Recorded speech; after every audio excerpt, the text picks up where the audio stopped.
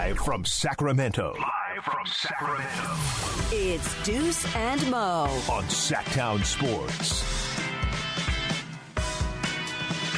We are live. Happy Tuesday. Deuce Mason, Morgan Reagan alongside Chris Watkins.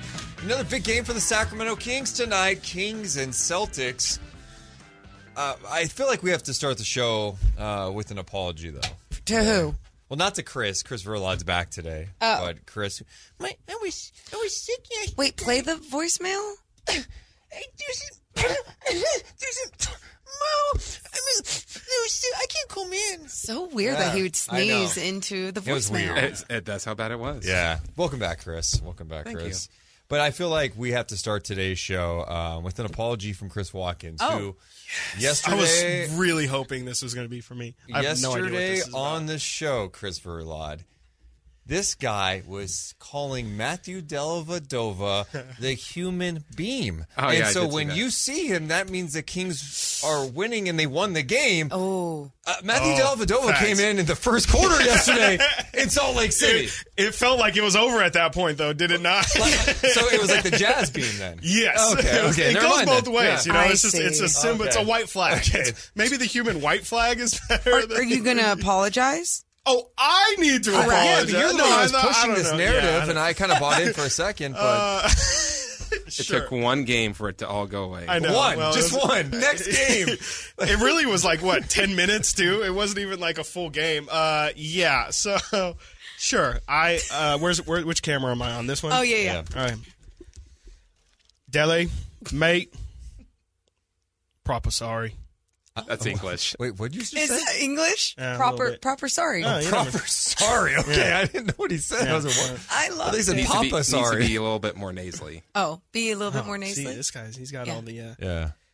I just gotta, Yeah. I gotta, picture it in my Yeah. head. You got, Oi, bite. Oh, good. Is that good? Maybe Yeah. hold your nose. Hold my nose. There you go. Oh! Perfect. This guy's a...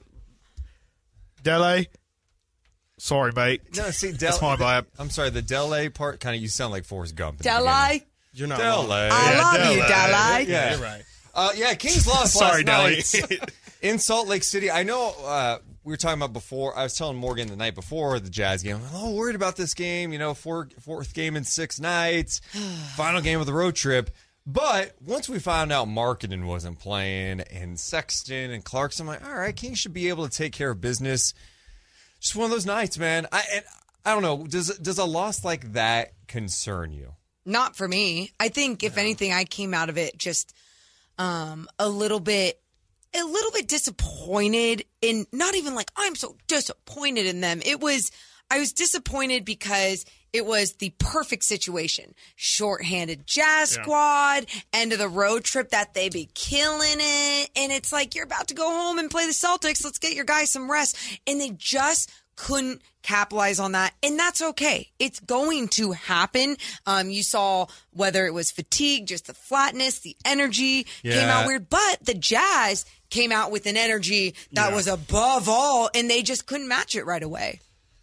It's definitely disappointing, like Morgan's saying. It's the win itself, or I'm sorry, the loss itself. It's like, it's great that they managed to pull themselves back together and tie the game up and make it a game late. But it is definitely concerning, the fact that this is kind of, again, a situation where it feels like, I compared it to Portland, where the Portland game right after the break, where Dame didn't play, Anthony Simons didn't play, Nurkic didn't play, and it kind of felt like how we felt going into last night, where it's like, all right, their stars aren't there. We should just take care of business, make it an easy one, coast to the end.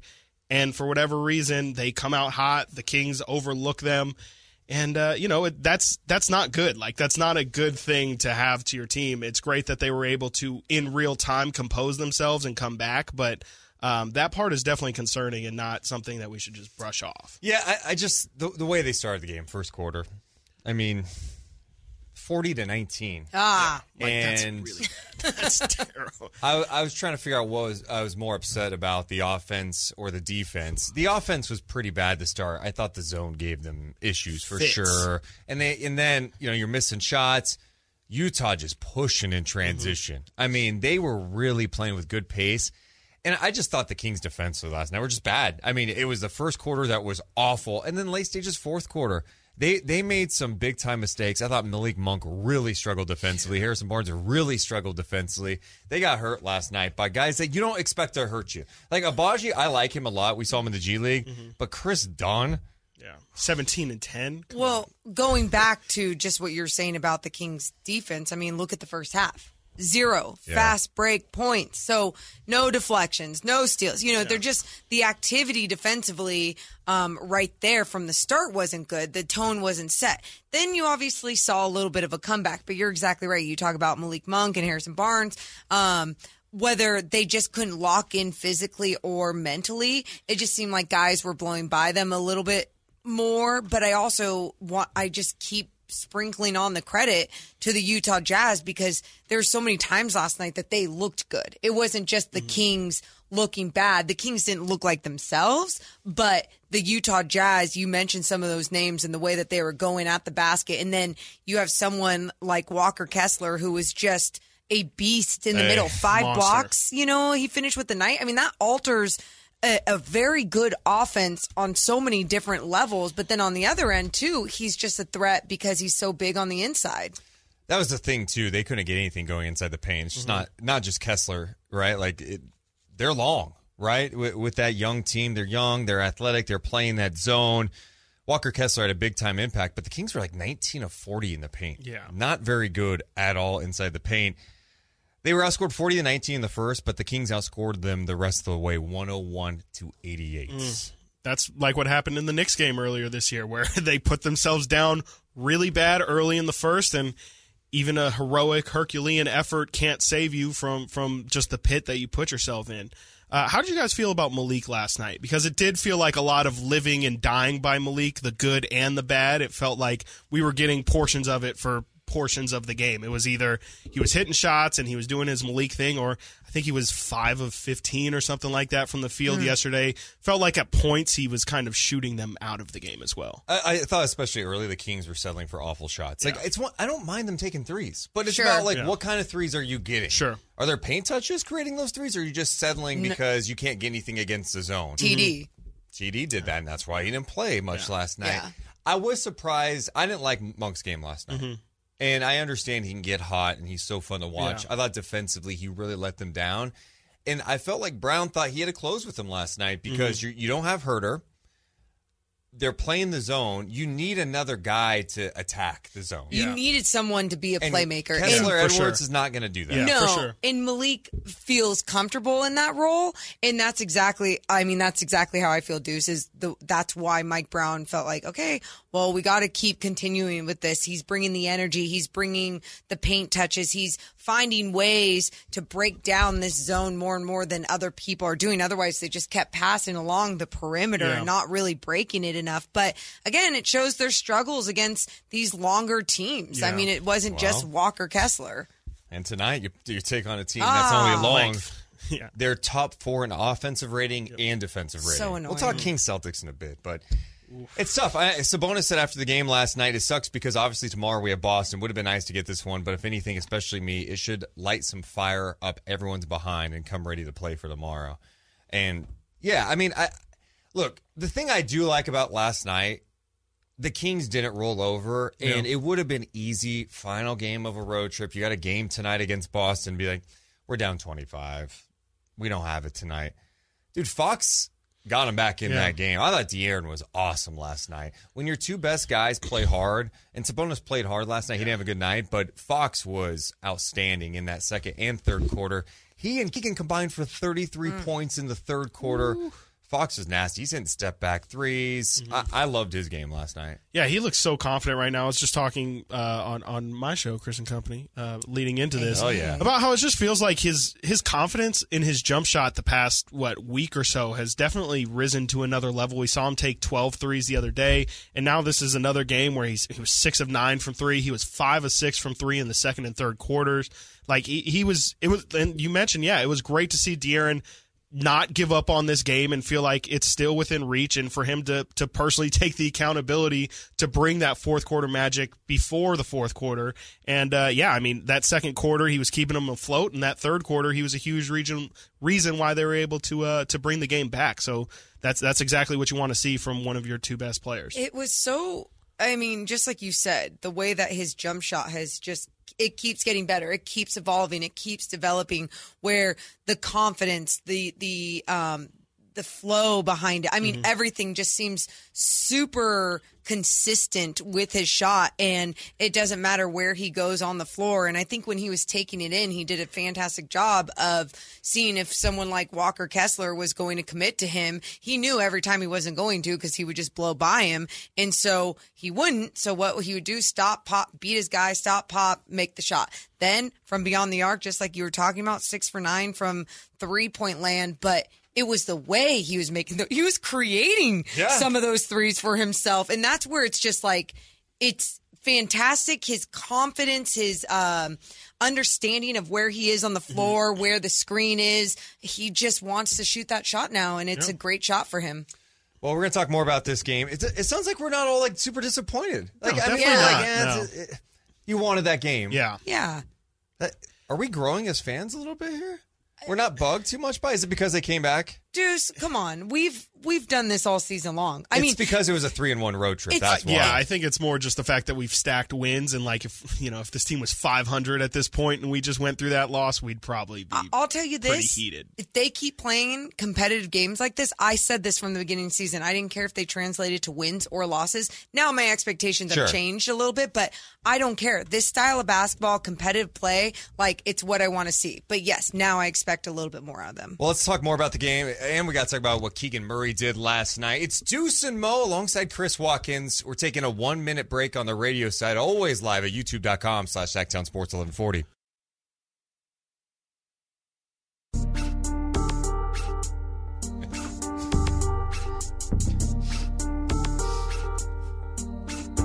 And Mo on Sacktown Sports. Oh, yeah, Deuce Mason, Morgan Reagan, alongside Chris Watkins, of course, his brand new show. It's in its third week. It's still new. It airs right before us right here in Sacktown Sports, 10 to 11. He's crushing it from 10 to 11.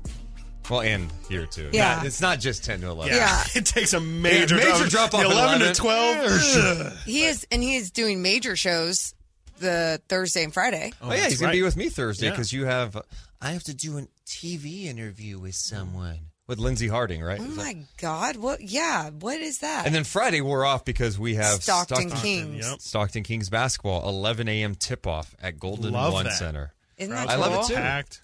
Light the beam. Well, the crowd... Early beam lighting. Was that sarcasm there?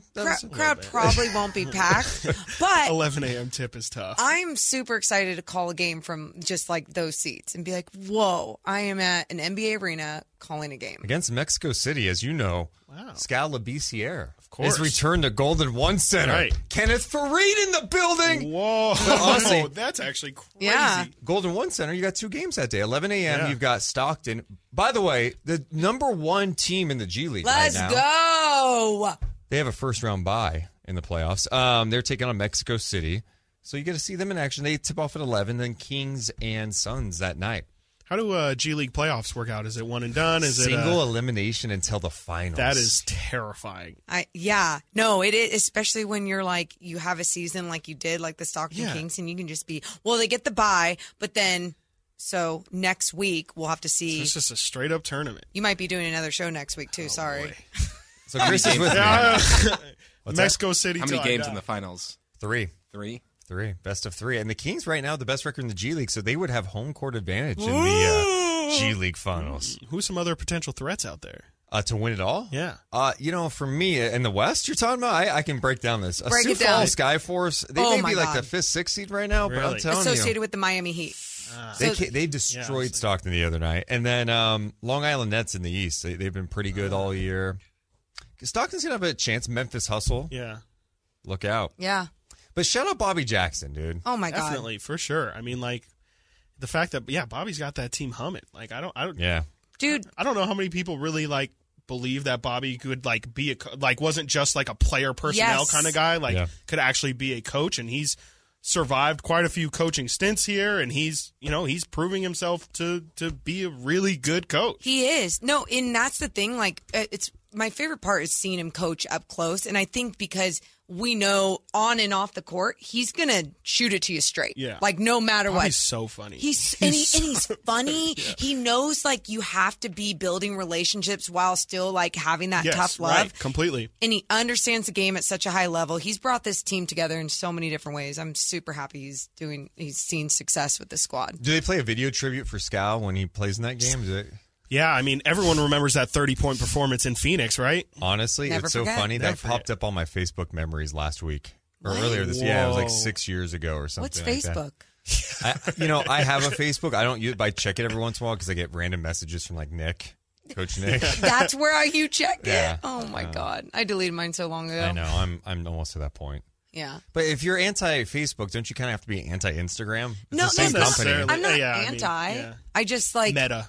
there's too and see I'm not even it's just too many. There's too many platforms. Like Yeah, I, Facebook's old. I just deleted don't my need LinkedIn Facebook. too. Yeah, it's just really? Yeah. That's interesting. That's like a whole move. I know, and that was I have a lot of confidence in yourself, don't you? Okay, Here's my thing on LinkedIn. it's pretty pointless. It's a lot of flexing. A lot of self-serving Lot of garbage. Yep. Ugh. Well, Feels so me and my phony to team me. just So put phony. together a great seminar in Vegas at the Yes. Hyatt Regency Convention I Center. was doing some self-reflection during my lunch break today, and I came up with 3 reasons why productivity. It's like so you stupid. guys say this, but I feel like I'm like self-serving on all my platforms. Like That's none so of it's about different. me; it's about No, my work. You're promoting your work as you do digital content. Okay. You have to do Okay. that. Yeah, Yeah. that's Anyway. true. We should talk some more Kings. Shout out to 209 and the Stockton Kings. But Keegan Murray last night. Keegan Murray stuff. knocked down some shots, Yeah. showed some nice things. What jumped out to you about Keegs last night? Just knocking down the shots, honestly, is big. Like, I mean, that's the biggest thing he can do for this team. He gets a lot of open looks, and he's knocking them down the past 2 games. I think combined 11 made threes in his past 2 games, and he's creeping up on that rookie record for most threes in a season. So I think it's really just getting comfortable, knocking down open looks is really big for Keegan, and we can put the rest of the development on hold as long as he's still knocking down shots and staying on the floor. I think that's the most important thing right now. I love the way that he was. I thought, especially last night, he looked like a force with the way that he was moving without the basketball. And even when he had the basketball and he was putting it on the floor, there was this one moment down the left lane, and he saw it open, like a defender lost him, or they were in a zone and no one was over in that space, and he just starts cutting, and someone starts to pass the ball, like they almost passed the ball behind him because he was like, no, I'm going full speed, boom, and he just like was going with so much strength, finished with a layup, but I just loved it because it wasn't just soft. It wasn't like when he was trying to go up with a little hook shot, or the other night when we saw him, he wasn't sure if he wanted to go with a dunk or a finger roll. And it's like he's being more decisive and he's being aggressive with everything that he's doing. It's the growth. That's what you want to see. And I love his game. You start thinking about if he can consistently like put the ball on the floor, if he can make and attack the basket with some authority. Yeah. Couple that with his jumper, and I think he shows a lot of signs defensively. He showed that last night, some deflections. He's going to be a really good player. Like, what's Keegan going to look like in 2 years?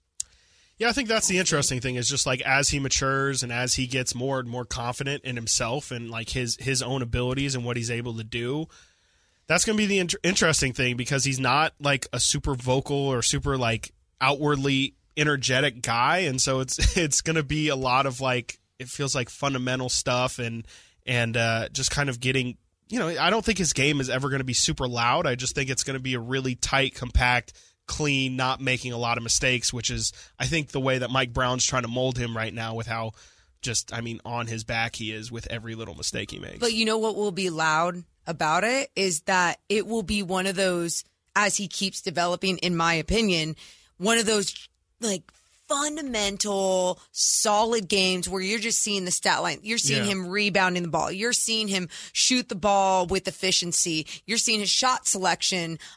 He's taking great shots. Like all these things, and defensively, you're going to see deflections, blocks, whatever, verticality. I feel like he already has so many of those things not perfected, but just he does He's them got all. them, yeah. Yeah, like It's in his bag somewhere. Totally. Yeah. And so now think about him going into the next season and then having conditioning under his belt. And then the next season knowing what he needs to do for his body when going up against a bigger body. Like each year, Deuce, I'm so excited for his future in the NBA. And he closed that game last night. Yeah. That's growth. It is. It definitely is. We saw some moments recently where he's not playing a lot down the stretch. Yeah. So we'll talk more about what happened last night. We also have to look ahead to Kings and Celtics. Jaylen Brown in an article today is like, I don't know. Am I going to stay with Boston long term? We'll see. Interesting. We'll see. Come on over, bud. Could you imagine Jaylen Brown with the Kings? Yes, I can. Ooh. Yes, I can. I imagine it often. Instant contenders. Yes. Absolutely. But who you'd have to? What would you have to give up? We'll talk about that next. Keegan Right here on Deuce and Mo. on Sacktown Sports 1140, SacktownSports.com.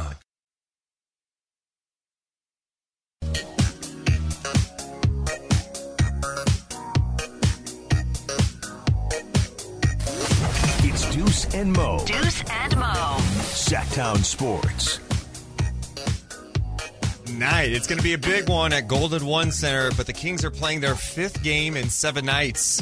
The Celtics have been off. They last played Saturday when they lost to the Utah Jazz. So both teams coming off losses to the Utah Jazz. Celtics have had a couple days to chill, hang out, and now they get Robert Williams back. You said they went to Napa, had That's some what someone wine. was saying. Yeah, I think Dave was saying that on Twitter. Wow. Good. Yeah. Hope they're all hungover. Exactly. That's the last place you want to go for wine in the area. What a bunch of idiots. You're more of a Lodi guy, huh? I'm more of an Amador County guy. Oh, really? Yeah. Better than Napa. Yes. Wow. I'm not that big of a wine guy. Although, isn't it kind of disrespectful that they go, we don't want to spend that much time in Sacramento. Right. Going to go to Napa. No, they're in California, No, and it's just like they would not do that if they were in San Francisco. It's a Sacramento thing. It's a Okay. purely Sacramento thing. All right. Maybe we got to teach Jaylen Brown and Jason Tatum where the good spots are in Sacramento. Ooh. Maybe they would change their mind. Yeah, we'll show them local wine wins here in Sacramento. Speaking of Jaylen Brown, he's been in the news a lot. Like Logan Murdoch just did a piece with him on The Ringer. He's in a New York Times piece over the weekend, too. They did a profile on him. He was asked about his Celtics future because he can become a free agent in the summer of 2024. I don't know. The bidding war in 2024? Yes, the bidding war in 2024. He says, quote, I don't know. As long as I'm needed, it's not up to me. We'll see how they feel about me over time and how I feel about them over time. Hopefully, whatever it is, it makes sense. But I will stay where I'm wanted. I will stay where I'm needed and treated correct. I mean, That's crazy. you think that's crazy? I mean, that just does not sound positive. I'm a Celtics See, it's fan. so funny. I read that and go, yeah. I mean, this is the NBA. Stuff changes Thank you. so fast. Sure. Summer of 2024. I don't know what I'm doing Time out. in 3 weeks here. And not only this, you guys, not only this, but you think about how Jaylen Brown's name was always in the trade talks sure. whenever Yeah, they're. definitely. So why the hell? Again, Very how fair. many times do I have to tell you guys? Companies, organizations don't care about you. Yeah, for sure. So why are you going to care about them? You got to do what's best for you, and that's what Yeah. Jaylen Brown is just like being honest about. I don't think his comments themselves are crazy. I just think that if I'm a Celtics fan, that's not at all what I would want to hear. And I absolutely hear and agree with everything you just said.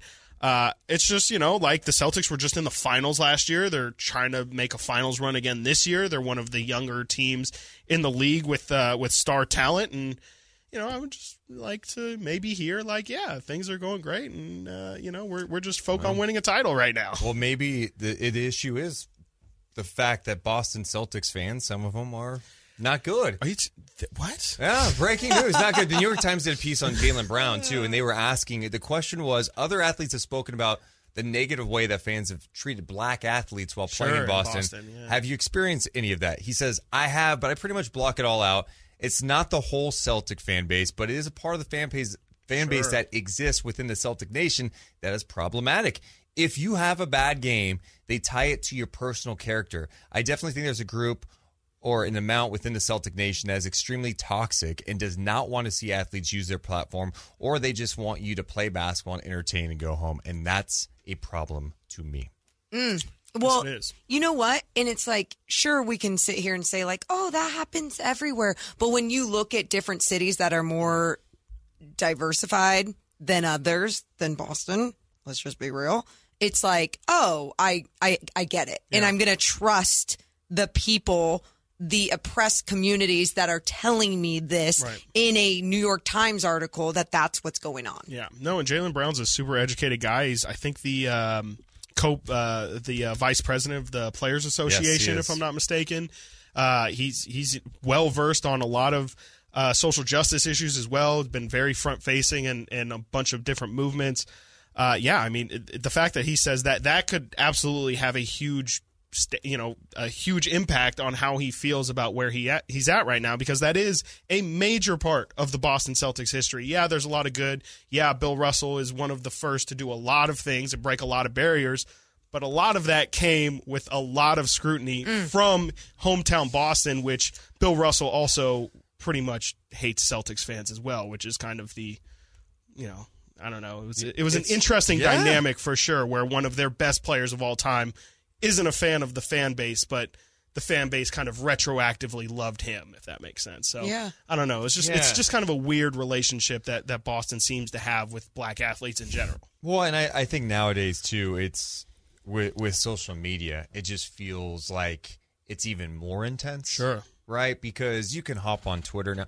Back in the day, if you wanted to say something to a player, it'd have to be at a game. Maybe you see him. Radio as well. I mean, radio for sure. Big. Yeah. But if you're back in the day, if someone was criticizing you on talk radio, you were either going out of your way to listen, or someone was telling you. Yes, right. Now you just pop up, open your social media feed, and you're going, "Oh, you suck. At You're Jaylen Brown, awful. right. Stick to basketball. Shut up and dribble, Jalen." Yeah. All those stupid things that some people decide to say.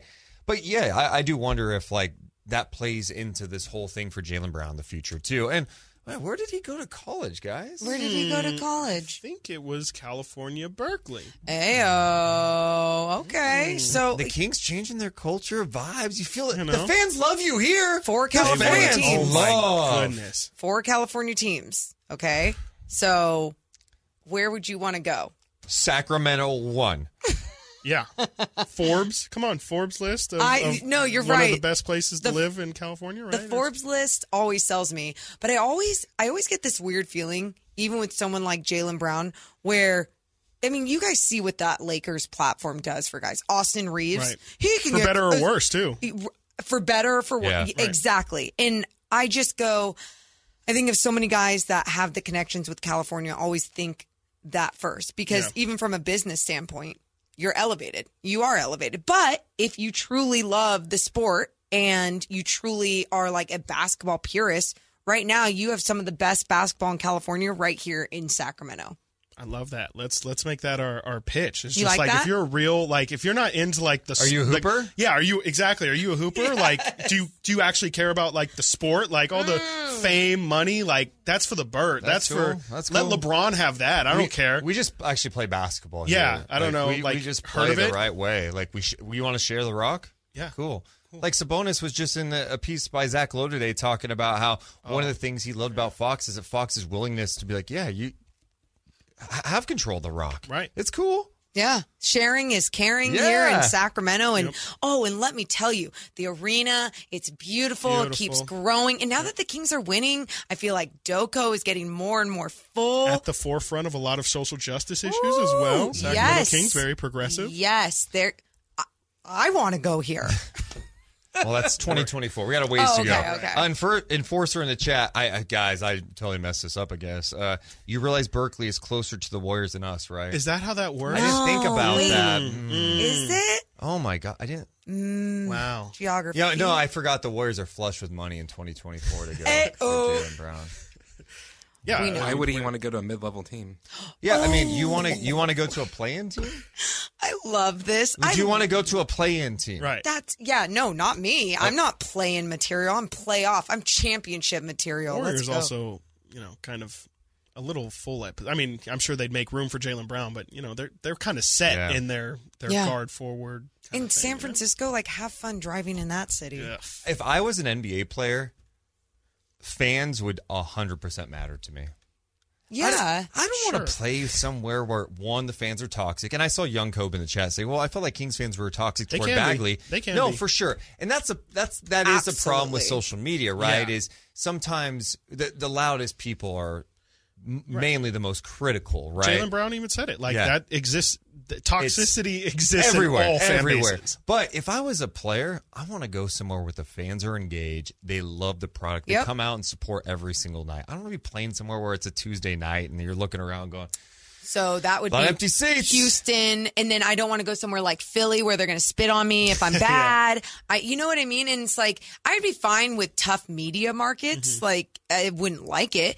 But do you want my free agent destination list? Yeah. My top 5? Let's do it. Sacramento. Okay. Sacramento's Obviously. near the top. It's out of order. Yeah. New York, the Knicks. I want to play the Knicks? Madison Square MSG, Garden. that'd be Because right. fans, it's packed every night. Yeah. It feels like big games. The Oregon. Yes. Yeah. How about like the negative side of Knicks fandom, where it's just like if you don't play well, like I feel like that's more like Knicks media. fans will. I don't know. I feel like the fans sometimes can. I guess not for necessarily their guys. But you know what? They're super. They're passionate. I think The they're passion is passionate, there. Yeah, but they're for fair. sure. I think they're fair. I think so for the most Knicks part. fans far more fair than Celtics. They're dealing fans. with Julius Randle right now, and they're doing pretty fine with that. They're not throwing him out, which I personally would be on. You mean the guy who had 57? He had 52 through 3 quarters last night. In a loss, by the way. Yeah, in a loss. To the shorthand, dude. The most random stuff that happened that game. Torian Prince dropped 35. He only missed one shot. He was 8 of 8 from 3. Yeah. It was wild. I was like, what is that? I'll give you the rest of my list coming up. Okay. Let's take a break After on the the radio side. We're always live, youtube.com/Sacktown Sports 1140. It's Deuce and Mo alongside Chris Watkins on Sacktown Sports.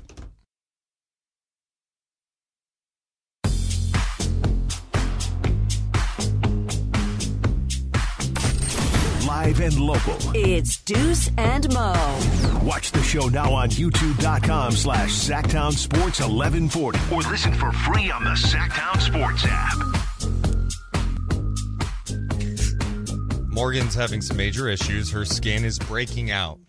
Rashes everywhere. Bumps.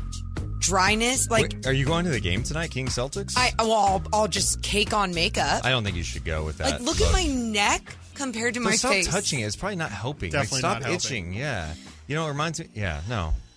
You're gonna need like oven mitts on or something. Yeah, there we Prevent you go. From scratching. So you guys want my top Yes, 5 free agent? agent. Please. We're Yes. Deuce Mason Yes. because I care about We got fans. Sacramento. Sacramento's up there. Okay. The Got Knick- Knicks. The Knicks, not Yeah. Brooklyn. Not Brooklyn. Brooklyn's too No. phony. It's Okay. corny. It doesn't feel genuine. They don't have real fans.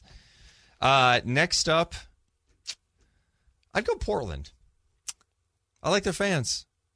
Keeping it weird, I guess. Sacramento of the North, kind of. You know, there's also a lot of not goodness there. Oh yeah, That's the breaking every Oregon area. every, No, every I city. know, no. And yeah, okay. It's just it's random. Yeah. Is that random? It's definitely random. That's It's a great fan base. Okay. If you learn the history of Oregon, it's It's nice. a yeah. good fan base. Like there's like things. Learn the history of this country. Yeah. What is this built on? Nothing is good here. That's a great Specifically Oregon. Oh yeah, California, just known Yeah. for being just pure and great. Nothing bad's ever happened in this. No. Like state. Lewis and Clark, great humans. I'm sure they did nothing wrong. Everything's problematic. Everything. Everything is. Let's be real. I'm going to put Chicago on my list.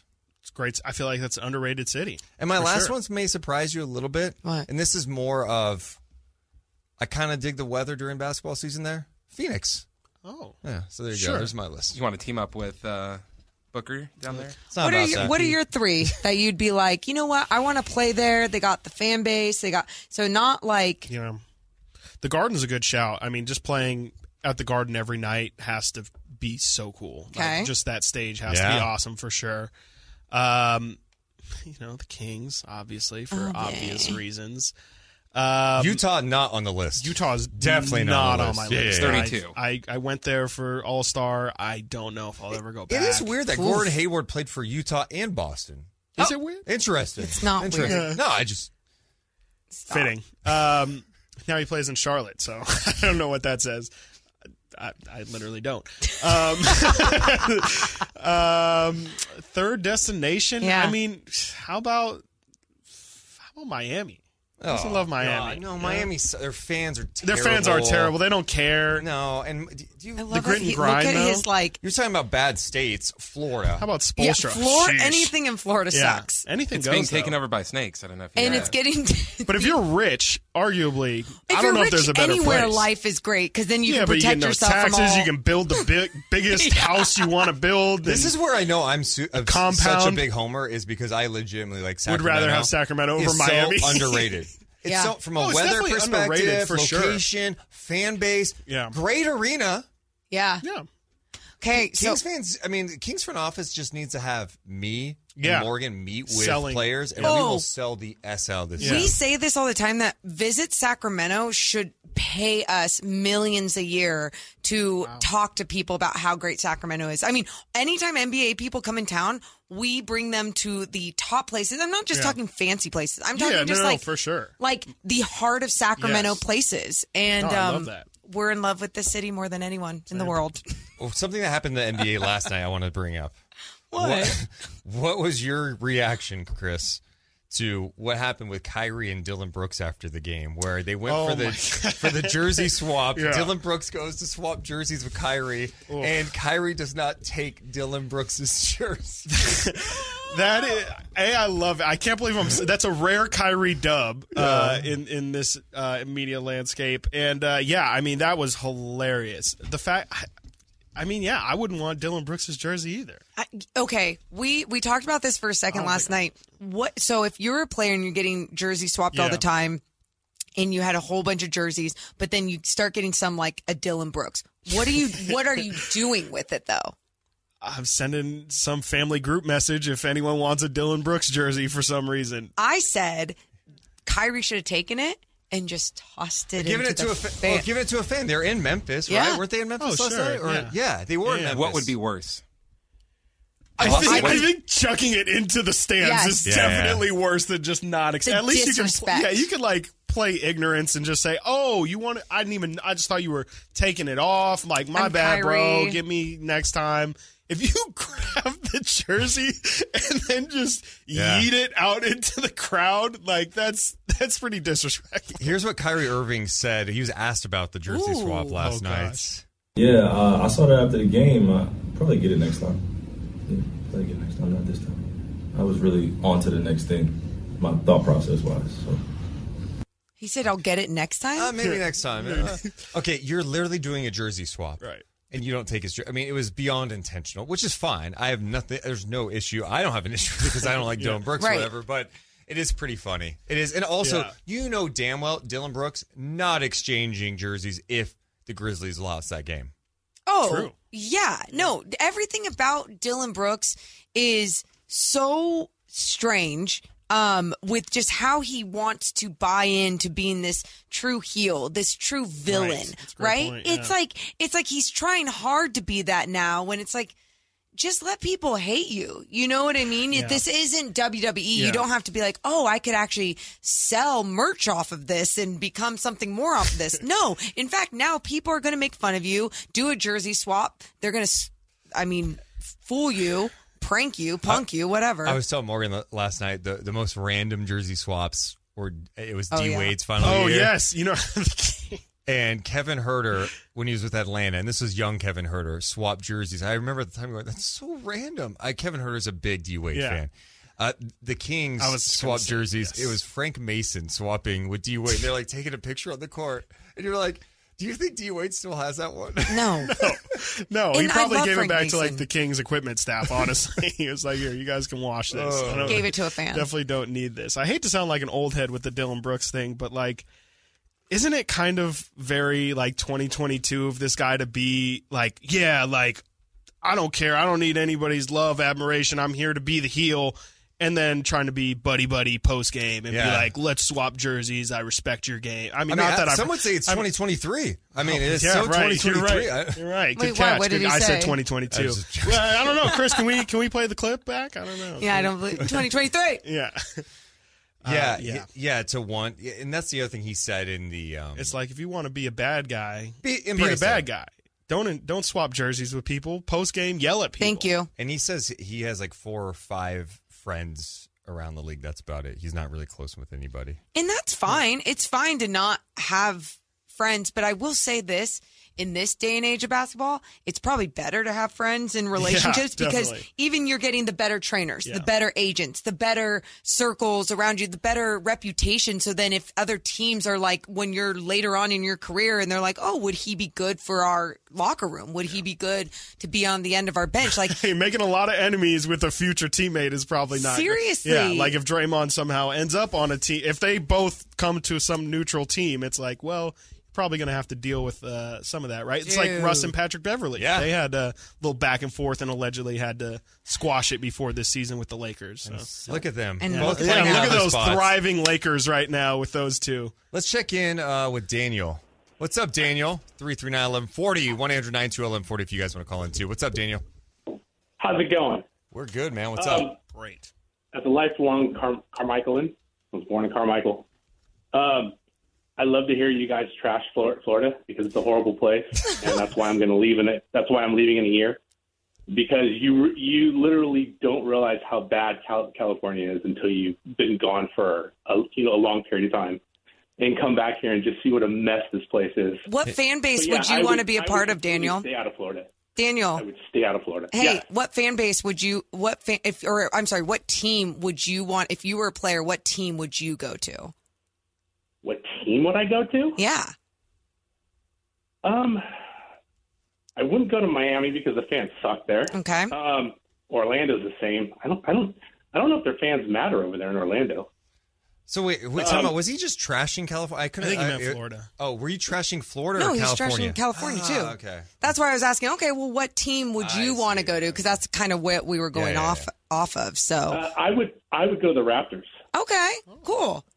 That's fun. He says, Raptors outstanding. screw the United States. I've Let's go never been to Toronto, All right, but Daniel, that's a good one. Thanks for checking in, man. Appreciate that. I like it. Honestly, good answer. Oh, yeah? Have you Yeah. been to Toronto before? No, but I've heard Freezing. some good I things. hear You know what? freezing. Honestly, I probably would have. I should have considered them. Yeah, I mean, Shout. Yeah, they care a lot. Exactly. It's their only team now. Know who's got like a great fan base that no one's been talking about? Who? Seattle. Chris, that's a low blow. Also, I don't understand how Seattle does not have an NBA team. I don't. Yeah. David Stern allowing the Sonics to go to Oklahoma City was probably one of his worst moves as commissioner. I don't even. How did that Yeah, sales how did pitch it? even go? Like, how are you like? Dude. I know top 10 media market. Hear me out. Oklahoma City. And I'm not even going to say I'm anti-OKC, even though I've talked to enough people around the league that say it's by far one of the worst cities. As a NBA player, cities. yeah. I know Sacramento's probably up there for some, For sure, but we can go ahead. yeah. Can we all admit Sacramento greater than? Oh, 100, and not just because we're here. I mean, people are saying that from so many past experiences. They're like, yeah, wasn't it like in the middle of nowhere at that arena? But the arena was so like had so much character. And I'm like, yeah, but it's like it's city now. Yeah, that's the thing. Yeah, I don't think people talk about Sacramento enough. It's just how much it's changed since Doco. Like the fact that everything is very centralized now in a way it just wasn't before. The arena, like you mentioned, was out in Natomas. It was the only thing out there, and now, I mean, you come visit Sacramento, you walk down K Street, there's stuff. You can go down R Street, there's stuff. Go down 16th, there's stuff. You just gotta know. You gotta know the right people. You We've know? recruited somebody to join our little let's Sacramento do it. See, rules. I'm the opposite, where all these people from the Well, it's outside like leave. stay away. True. I just want them to respect it when they visit. That's all I want. Yeah. It's not that they have to move here. Also, Seattle, Las Vegas should have NBA teams. I think that's whenever it is that they're going to expand. That's the rumored cities, right? Do you move a team to the Eastern Conference or something? Maybe like Memphis, like I don't Minnesota. know if Memphis or Memphis, Minnesota. Yeah, I don't know if they move need one of those New teams Orleans. east. Does that need to be in the West? No. I don't. Okay. Yeah, they changed I some like things it. up. Okay, cool. This Chris, is great, guys. Thanks for hanging out, man. We'll do it again tomorrow, and then you're with me. We're together because you're not here on I know. Thursday. That's 4 hours for him on Thursday and Friday because we're not here Friday. Oh, yeah, Friday. You're doing the up. show with Drapes, huh? Drapes. You're a Drapes guy. Yeah, big Drapes guy. I should get the shirt. I I did was see gonna that he's got the say. Drapes guy shirt, so I should definitely get one. Do I have to do the intro for? I'm hosting on Friday, but am I going to have to do your We Are Live? You can do whatever you No, just do what you want. I don't even know why I do that. I need to stop doing that. It's tired. What? It's kind of People People love it. I don't know why. It's such a stupid thing. I think I did it one time on a night chat, just being fired up, and then it just kept stuck. Just save it for the pod then. All right, thanks, Morgan. Okay. All right, Chris. All right. We'll talk to you soon. Appreciate you guys hanging out with us. We're going to be back in just a few minutes. Talk some Kings. Celtics will bounce around the league. Plus, Zach Lowe had some things to say about the Sacramento Kings today. It's Deuce and Mo on Sacktown Sports 1140.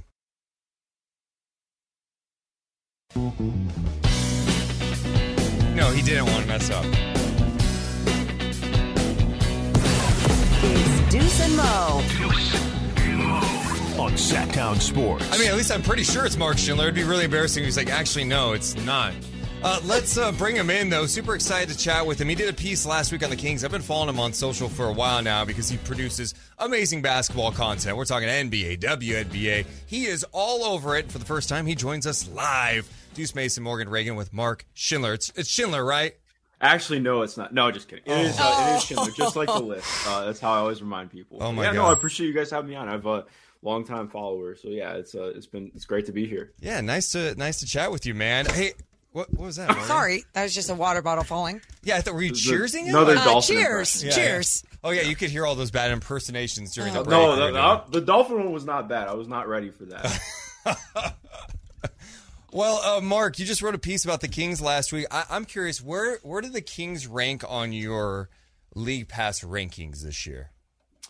Ooh, wow, yeah. Top two, not two. I've loved watching this team. It was really funny. So I wrote a piece last year. It came out the day of the trade about why the Kings shouldn't trade Tyrese Haliburton or De'Aaron Fox. They should keep them together. It dropped, I think, 90 minutes before the trade got announced. Great timing. Yeah, exactly. So I think I've kind of just always been tied in with the Kings and where they're at. And so seeing them kind of grow to where they're at now after, Rudy Gay is my favorite player of all time. So that tells you a little bit about me. We need to explore this. Yeah. Why was Rudy Gay going back to UConn days or what? Oh, yeah. Rudy Gay, UConn, if you guys have never, for anybody who's never seen his highlights at UConn, just unreal. But I'm still convinced that they should never have fired Mike Malone. If Boogie doesn't get mono, that team goes to the playoffs. In my opinion. So yeah, we're uncovering a lot here. But yeah, I feel like in some ways I'm almost a fan of the team because I've watched them for that long and seen what that's like. So seeing where they're at this year has just been kind of awesome. So yeah, they're definitely number one on me for League Pass. Wow. Yeah. No, I think it's cool to hear that too. Just as people who cover the team and then we've been fans since, I guess since we were our first NBA team, if I could speak. But yeah, what makes you enjoy watching them so much? I think the obvious things are like the style of basketball. There's a lot of special play going on, but for you, what is it? Yeah, I think what's really fun about this team is it really hit me last year I think it was the first or second game after they made the trade against the Timberwolves when they won that game. I can't remember if it was overtime. I know it was close regardless. But that was when it really clicked. You could see everything with Fox and Sabonis and the way they played because obviously they played with motion and pace right off rip, and then they went away from it after the All-Star break. But when they did that, I was I see it. I really see the vision. I understand what they're trying to do. You could see automatically it's okay, well, if they just get one or two shooters, they really upgrade a little bit talent-wise on the depth. You can really see it popping. And they just fully leaned into that this year. I think my biggest concern, in the offseason, I really liked Mike Brown. I thought it was a good hire, but I was just are they going to lean into what makes them good? Are they seeing this the same way I am? I really hope so because that few games where they did that was perfect. And we're here now this year. So I think for me, it's less about talent. Obviously the team's very talented, but it comes down mostly to I think that they are legitimately getting the most out of what they can do. It's so much less about are they a contender? Are they this? Are they that? And it's more this is, I think, the most you could do with this roster, and they're playing perfectly for what they can do, and I just really appreciate that. Yeah, I think the Mike Brown story, I know he's getting a lot of love for Coach of the Year, but when you really take a step back and kind of look at his journey, it's pretty wild, right? He's a young coach coaching LeBron, right? Then he goes and takes over that Lakers squad that, had all that talent, didn't work out, goes back to Cleveland for another stint. They change the front office. It gets blown out after a year, and it's kind of wait, is he going to be done? takes him some time, lands on Steve Kerr's staff. And it's weird because, he had a label as kind of this defensive-minded guy, super strict, very rigid at times. It feels like that journey has shaped him in such a positive way where he got that responsibility and those jobs at such a young age. And here he is, still relatively young, and he is better than he's ever been. We always talk about players evolving. I don't know. I think it's really cool to see how he's evolved over the years. Yeah, no, most definitely. It's funny too because I grew up in Cleveland. I still live there right now. So I was 10 when that team goes to the finals with LeBron during Mike Brown's tenure, and exactly like you mentioned, I think there were so many. I wasn't as tapped in then, obviously, but the criticisms there were tons of criticisms about what he did, and a lot of well, what can you do with a team without LeBron? I think obviously you're seeing that now, like you mentioned. I think seeing somebody who, obviously saying failed is the wrong way to put it. He failed in his job, but I think he was at a really high level so early on and taking the time that he did to be part of the Warriors and really just figure out what was what and rethink things. I think is really interesting. Anytime I talk to an NBA assistant or anybody who's, jostled between positions, and they talk about the ability to kind of take a step back and figure some things out and rethink how they want to do things, see it in a different lens. And I think you really see that play out with Mike this year. You talked about how it's been special to watch the way that they play together as a team, and they're accomplishing some great things as a team. And I think one of my favorite parts about that is that they don't have a big three. They didn't have the big names come in this season to find dominance. They found a way to play basketball in this pure form. Do you think that this is going to be the next era of NBA basketball where we kind of go back to showing, hey, you can win with a good basketball team with everyone buying in. You don't just need those star names? I don't know if I think it's going necessarily that direction. I think it's always going to have, talent's going to be number one. It's going to be key. But I do think, like you're talking about, with the way that the play-in has evolved and changed things, I think we've seen more teams be willing to just be good. And I'm not that's underselling the case. Yeah. They've been very good, one of the best teams in the league this year. But I think in terms of that, you're going to see, I think we already have seen more teams just be willing to bet on, let's have some continuity. Let's just try and be good. Let's figure out what we have with this group, move forward from it, and we can go from there. I think so often things get chalked up to just, is this a title team? Is this not a title team? And I think you have to really build off of, for me, what I look at with the Kings, I always get, you got to try and, keep everything from the past in perspective. Think about the future for sure, but I think so much is about the present for me and where they're at. This year to me is a lot of, it's not necessarily you can rectify 13 years in one season, but I just get frustrated when it automatically turns to what are they going to do in the playoffs? What does it matter? I'm the fact that they're getting here matters a ton in general. Even when they had the one really good year under Dave Yeager, it didn't work out that way. Just the way that things fell out the rest of the season. But you look at this, obviously it's not to be defeatist and just say they're going to lose, because I don't think that. But it's more just, okay, how are they building from this next? What is this year? What happens in the playoffs? And then where do they go from there? I don't think it just has to be a straight line. There's it's non-linear the way that teams build. And I think just being good and being competitive and finding real foundation for a team that hasn't had that for a while is really important. Yeah, they've exceeded all expectations. Vegas at the low end during last offseason, I think had them 33.5 wins, right? And I think most people viewed them, even in Sacramento, as I could see them being a play-in team. Maybe at peak they get to 6th. For them to be in this position now at number 3, and it looks like they could probably stay in the top 3, it's a huge accomplishment. And I don't know, it's tough to know what it's going to look like in the playoffs. I think Sacramento has shown that their offense can score on really good defenses too, but we all know it changes in the playoffs. And I think for some of these guys, they just need those reps, right? We talk about playoff experience. I would say this. I made this point yesterday. I do think the fact that their coaching staff has legit playoff experience is beneficial. Mike Brown, as you know, has made deep runs. He's been on finals teams. He knows what it takes and the adjustments necessary during the playoffs, which I think could almost help this team that has a lot of guys who maybe don't have that playoff experience.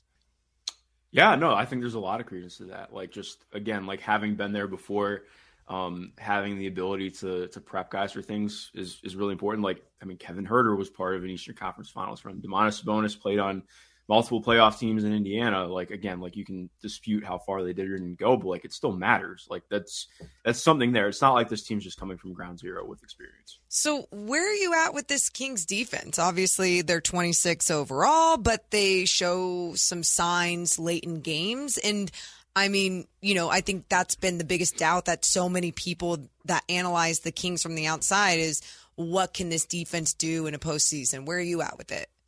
Yeah, I think it's something I try to I'm still trying to kind of work out where I'm at with that in my mind. I think just by virtue of being a pretty small team, even on, you know, across positions, they're pretty small. So I think that they do inherently have that kind of damage against them. But I think it's hard to, like, a lot of times people just look at the defensive rating like, oh, well, this defense sucks. I'm like, yeah, the defensive rating's not good, but it's more like, and part of what I tried to write about too, I think so much of their defense is about trying to get them going offensively and just minimizing mistakes, or less about minimizing mistakes, more like just minimize opportunities for the defense and get out. I mean, for opposition, and get out and run again. Like it's all about like, all right, get the rebound and go. Like that's their entire base is trying to play offense. It's kind of like it's a little like, I mean, I only know from watching highlights, but it's a lot like UNLV in like the 1990s. That's how I kind of think about it. It's not that the defense is amazing, but it's also not terrible. It just has a different purpose than necessarily getting stops. It's more just get the ball and go. So I definitely have concerns about it. Like, I don't think that you have like there's nobody that you can point to on the team that I think I necessarily trust to like go get that guy and shut him down. But also, I think that it gets undersold how hard they play. Like, that sounds very cliche, but like the principles that they have, box out, close out, and then get out in transition as soon as the ball's secured, like that's all part of their defense. And they do it really well. It's just they do have a lot of limitations for sure. Yeah, and I think, too, to your point, you look at that fourth quarter defensive rating, it's kind of hovered just around 10. I think right now it's 13th in defensive rating. So, I don't know. I don't feel like it's going to be a major issue early on in the postseason for them. But I don't know.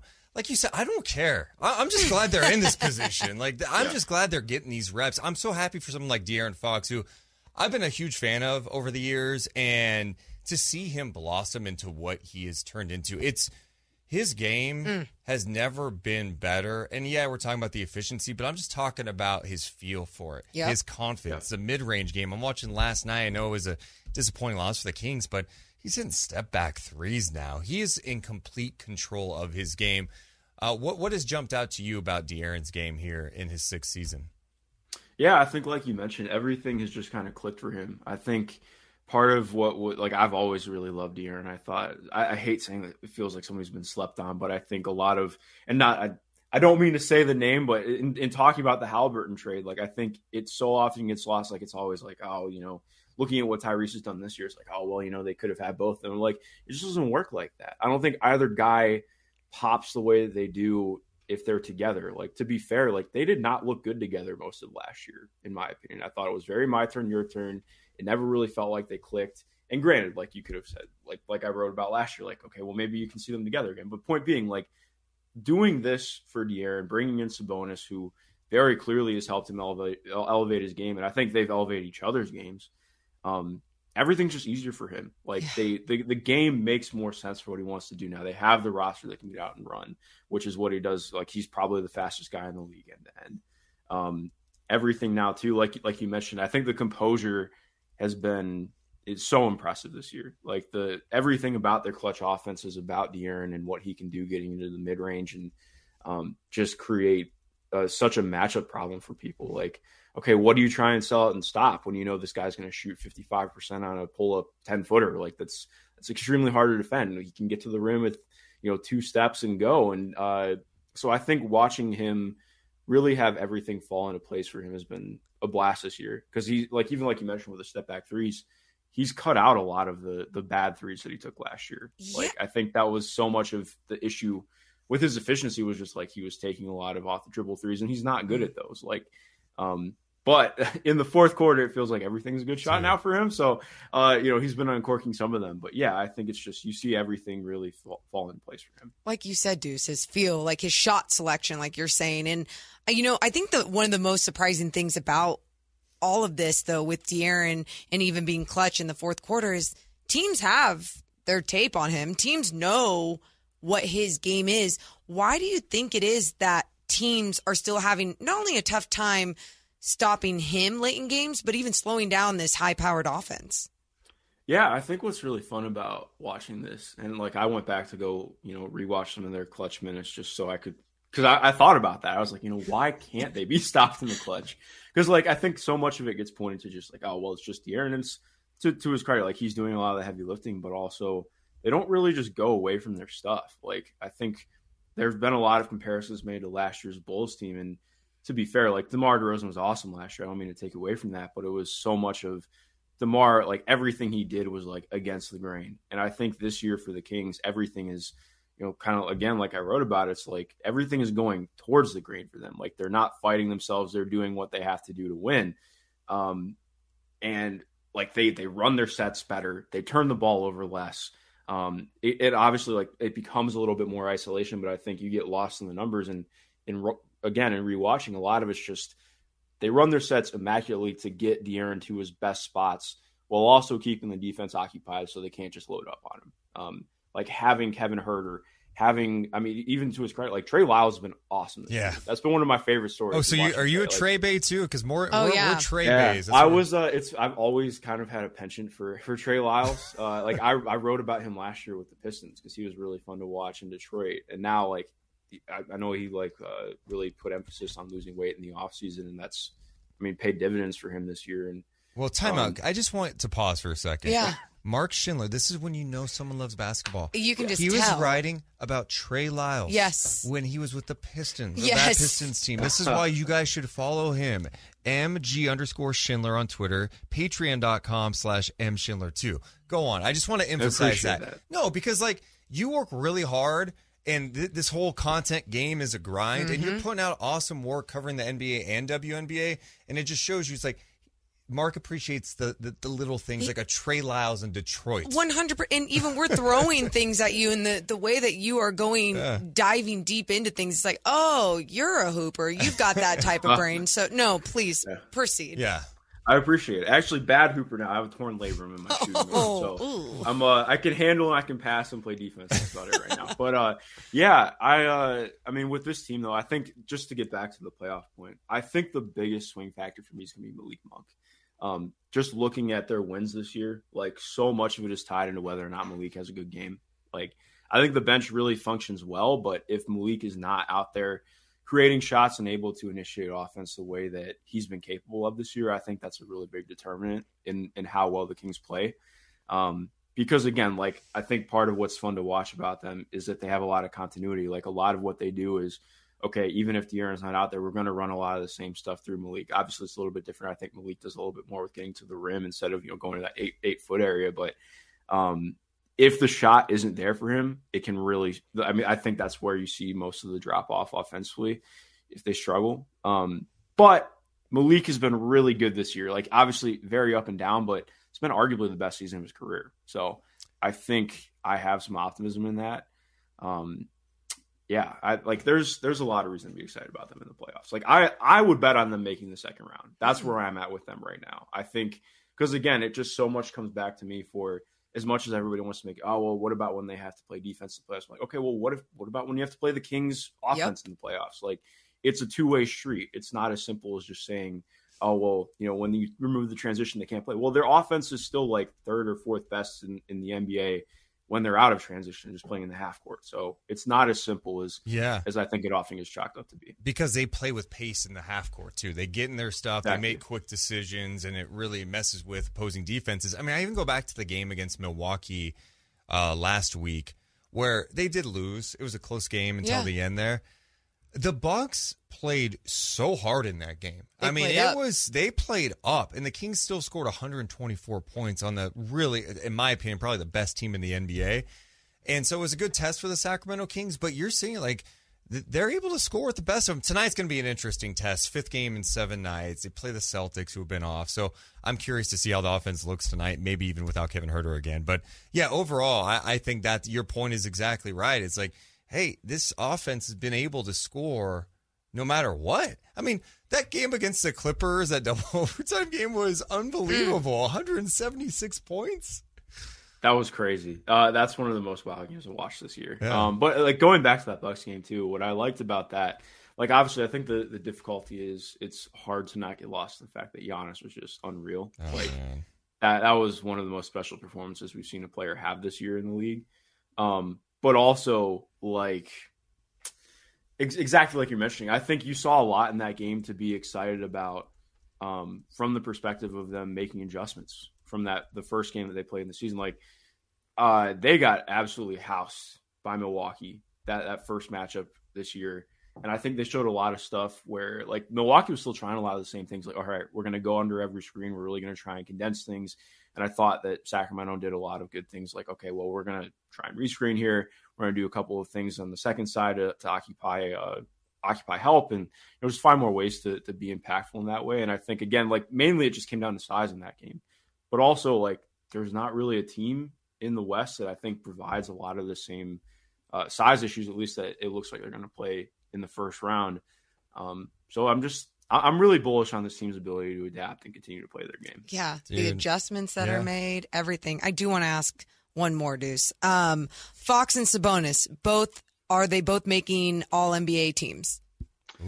Man, it's going to be hard now to not have them both make All-NBA teams, I think. Hell yeah. Just by virtue of the way, like, and I don't mean this to sound mean, but I think by virtue of the way in which games played is going to work out and how that's being implemented, I think Fox is going to have a good chance to make third team. For me, Sabonis would be my third team center forward, whatever spot you want to have him at right now. But just to go back to on that aspect with Fox, because I think so much of it gets brought up to like, oh, well, they're just a really good team. You know, I don't know if I think Fox is actually a top 15 guy. And I think part of what is so exciting to me about the playoffs is like, I try and look at it as I don't know the answers. I'm just writing things that I think are interesting and that I want to know more about.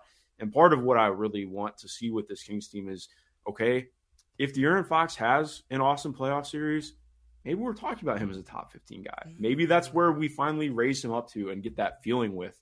Because I do think, like, it's not as concrete as just saying, well, this guy's, you know, the ninth best player in the league. I think it's a fluctuating scale. And if you have a guy who plays really well, who has done this all year the way that he has, elevated his defense the way that he has, become more efficient, and he does that for 2 rounds in the playoffs, and I think it's a much more it's a different conversation than I think people are having right now.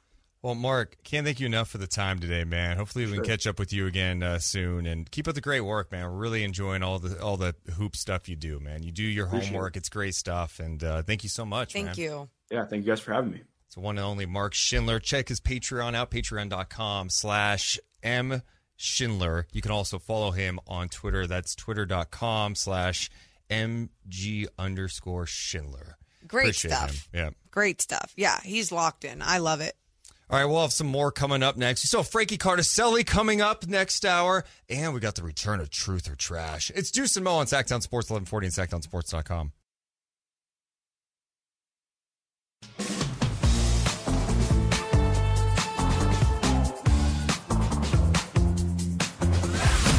It's Deuce and Mo on your local sports leader. Sacktown Sports. Man, we so appreciate Mark Schindler dropping by today.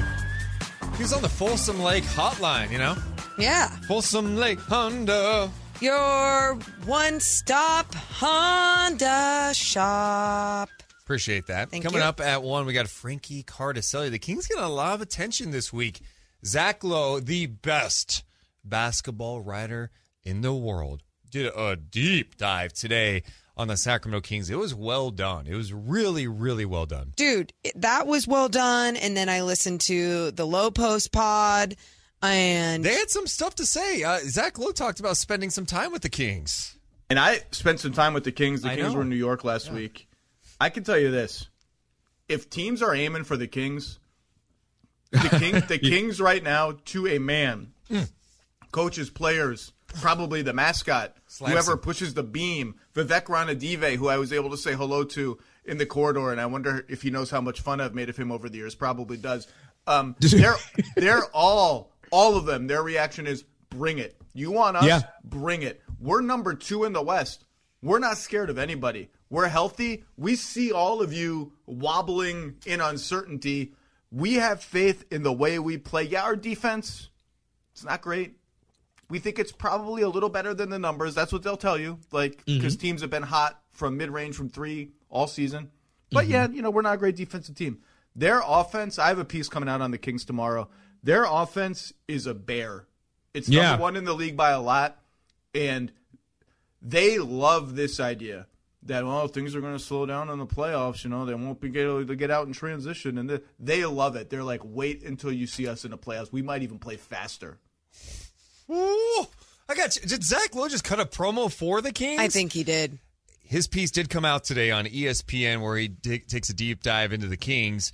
One of the things he just referenced, playing fast. Jordy Fernandez was quoted in the piece, the Kings associate coach, saying, they say the game slows down in the playoffs. Well, we won't slow down. And I love to hear that. Like, they are so confident in their identity as a team and what they do so well. And they've shown so much consistency. It doesn't matter what was thrown at them. It doesn't matter if a great defense has been thrown at them, a longer team is thrown at them. They still find a way to continue to play their game. Now, I know they have their moments. I mean, it's the NBA. You're going to have your moments where things don't work well or your flaws are going to be exposed, especially on the defensive end. But yeah, what Zach Lowe is saying is exactly the vibe I feel from this squad. It's wild just reading that story. There's so much to go over, from Sabonis' toughness to the Kings' offense to a trade that the Kings, I guess, almost made too. This is interesting. So, over the prior season, according to Zach Lowe, the Kings had eyed Herter's Atlanta teammate John Collins, which we kind of heard about, right? Mm-hmm. He said ahead of the trade deadline and before the Kings had zeroed in on Sabonis, so last trade deadline, the Hawks and Kings came close to a deal that would have sent Harrison Barnes and a protected first-round pick to Atlanta for John Collins. The protections were such that Sacramento would have ended up retaining the pick that became Murray at number 4, but that deal fell away as the Sabonis one emerged. So there is a world we could be living in right now where Sabonis isn't on the Kings, and it's John Collins with Tyrese Halliburton and De'Aaron Fox. Yeah, and I mean, obviously we were just talking to Mark about his old stuff that he had written up about Tyrese and De'Aaron playing on a team together. Would that really work, just from the fundamental standpoint? And I think if you had the right coaches and pieces around, you could find a way to make it work. But it doesn't matter now because this is what the Kings have. And I don't think the Kings would be as dominant as they are right now without Domas Sabonis. And I think that's a very easy statement to make. And it's mostly because of what he commands on the offensive end and what type of culture he has also brought. The culture part is what I read this piece from Zach Lowe today and felt even more deeply in love with Domantas Sabonis. Aww. He had some quotes in there, man. I know. They got me too. He talks about relationships. He said, I'm a big believer in getting to know people off the court. If we are close, it's more likely you'll fight for your brothers on the court. Oh, it is not a lie. I mean, how many people out there have been on a team? It doesn't matter if it was from rec to AU to college. When you love your teammates, or even in just the workplace, when you love your teammates, there's so much more you're willing to sacrifice and do and collaborate to try and win and do things together. And you see that, obviously, that should be with an NBA team, but you can't force it. And the way that they've grown this together has been truly organic. What do you think about this comment from the YouTube page? YouTube.com/SacktownSports1140. Andrea says, I don't like all these flowers pre-playoffs. Let's take the victory lap after the season. Well, I don't think it's a victory lap. I don't. I think people around the league are acknowledging a really good story. It's going to be a story when the team who has the longest playoff drought in professional sports is not only headed toward a playoff appearance and ending that playoff drought, but they are number 3 in the Western Conference, and they play a fun style. We just had a guy, Mark Schindler, on at noon that was talking about he ranks them number 1 in his league pass rankings. They're the most fun team to watch. It's a compelling story, so they deserve some love. And it doesn't matter how far they go in the playoffs this year, in my opinion. I think they're going to have a chance to get to the second round, and you're going to enjoy it. This story, too, Andreas, would be so different if they were limping into the playoffs, right? If they were even in the play-in and then trying to make the playoffs, or even in are they going to keep that 6th seed? It would be a whole different story. It's mostly because the style of play is as special as it is. So it's also validating that style of play that they're in the 3rd spot in the West and they're going to make the playoffs with all the things that Deuce just mentioned. That's what everyone is celebrating, not only in the NBA world, but I think in sports. Like, you hear this story and you're like, good for them. I mean, I've done that. I don't consume baseball at all, almost at all anymore. But when I hear a story like that, I'm always excited. Like, if the Oakland A's have some success story at some point. Exactly. I'm sorry, Las Vegas A's. And I'm not trying to be like a jerk about it, but that's probably what it's going to end up being one day.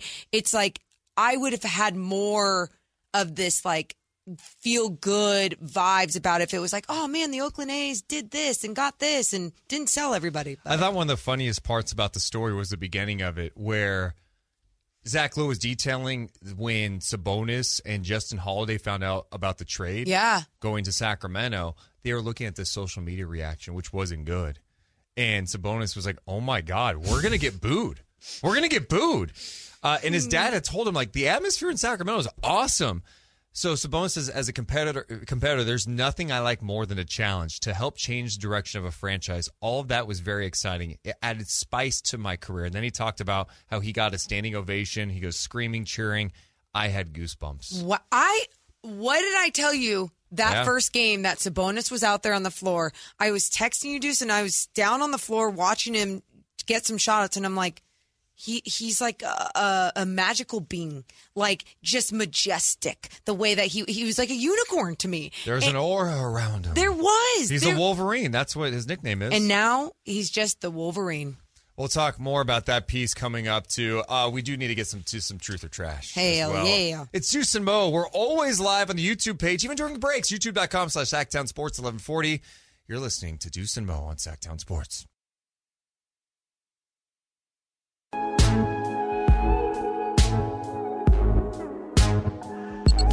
Deuce and Mo on Sacktown Sports. Deuce, Mason, Morgan, Reagan. Kings and Celtics tonight. 5th game in 7 nights for the Sacramento Kings, taking on a well-rested Boston Celtics squad. The Kings played last night, too. They lost in Utah. So how will the Kings respond tonight? I can't wait. There's going to be some life in the building tonight because you get the Celtics fans that roll through. Yeah. Celtics fans exist. Things are getting better. Things are getting better. Just be nice. Do you want to do some truth or trash here on a Tuesday?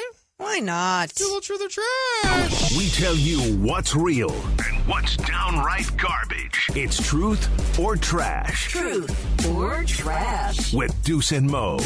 All right, Morgan, Reagan. Pretty simple. We got statements. We tell you if they're truth or trash. First one. You do not want to see the Lakers or the Warriors in the first round. Truth. I don't want to see them. I think the way that you stated or said the statement, you tried saying it like with force and you pay confidence. too much attention to how I say the statement. It's just a statement. The way you stated the statement. Thank you.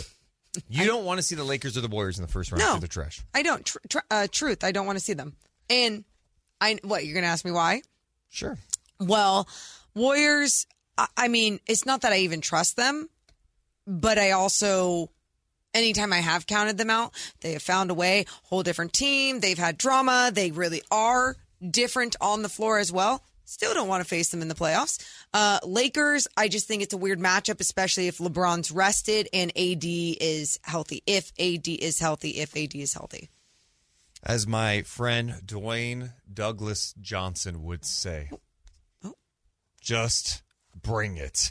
Trash. I don't care. Bring on the Warriors and the Lakers. Okay. They're flawed. You're going to have to beat somebody in the playoffs. Yeah. Bring them on. But Lakers, you want to come here? You want to try to make the playoffs? Come to Sacramento and try to win. Golden State, give it up to Golden State. They got their 8th road win. of the season last night in Houston. Good for them. how'd they do it? No, I'm sorry. I'm all about it. I would love nothing more than to open up the first round, eliminating the Golden State Warriors, the Lakers. Well, and Zach Lowe talked about that on his podcast. He was like, what if it was Kings Lakers? Like, how wild would that be with all the history? It would be so great. But, I mean, just to answer the statement, like, truth, I don't want to. There's a lot of teams I don't want to see. I just have, like, these fan nervous feels in my stomach. Like, let me be. All right, next one on Truth or Trash. Wait, can I say truth for a different reason? Sure. Why I don't want to see the Lakers? Yeah. Well, I really don't want them anywhere, not even in the play-in. I just want them watching it. That'd be great. No, that's true. Great point. That's true. I'm cool with that. All right, next one. Listen to what Mike Brown had to say. I just walked in the locker room and said, bring it in. 1, 2, 3, let's go. That's it. I didn't say anything. And then dapped him up and left. Truth or Trash, you believe Mike Brown did not rip his team after the loss last night to the shorthanded Utah Jazz? Truth. I believe it. You think he said that? I think he said a few more things than just bring it in, because I mentioned this to you last night. I've had that happen before where coach just brought it in, didn't even say anything. It's like the disappointed parent. It's impactful. Oh, it's worse. It's like, okay, we didn't, execute what they wanted out of us tonight. And sometimes that hurts even more. So yeah, I believe that whether you want to call it a strategy or not, I think that's just the way that he felt. It's just the same way that he felt after the Knicks game, after a big win. He's ripping them to shreds. Yeah, I think I'm going to believe it. I say truth because you can't rip your team every time. No. You can't. Then the message gets lost. If anything, I think he got after him a bit at halftime. But also, he had that challenge to his players. Remember after that Knicks game, he was talking about Fox and Sabonis needed to be more vocal. Yeah. In that first quarter, the TV broadcast showed Sabonis getting after the guys. I don't know what he was saying. He was trying to rally the troops, whatever. They did respond better after that. I loved it. I love seeing the way that they communicate with one another. It's because they respect one another. All right, next up, if healthy, Morgan. The Boston Celtics should be the favorites to come out of the Eastern Conference. I'm going to go with trash. And I think when you look at the Milwaukee Bucks and not only the way that they played against the Sacramento Kings the other night, and then I watched them against the Raptors the night after, and they didn't play their best game, but they still won. It's like they can coast and win. Those teams are the scary teams. And the Bucks, not only because they have Giannis Antetokounmpo on their team, the way that they're coached, the way that they have a second guy, a third guy, Chris Middleton, Drew Holiday, Brooke Lopez. I mean, the list goes on with this team.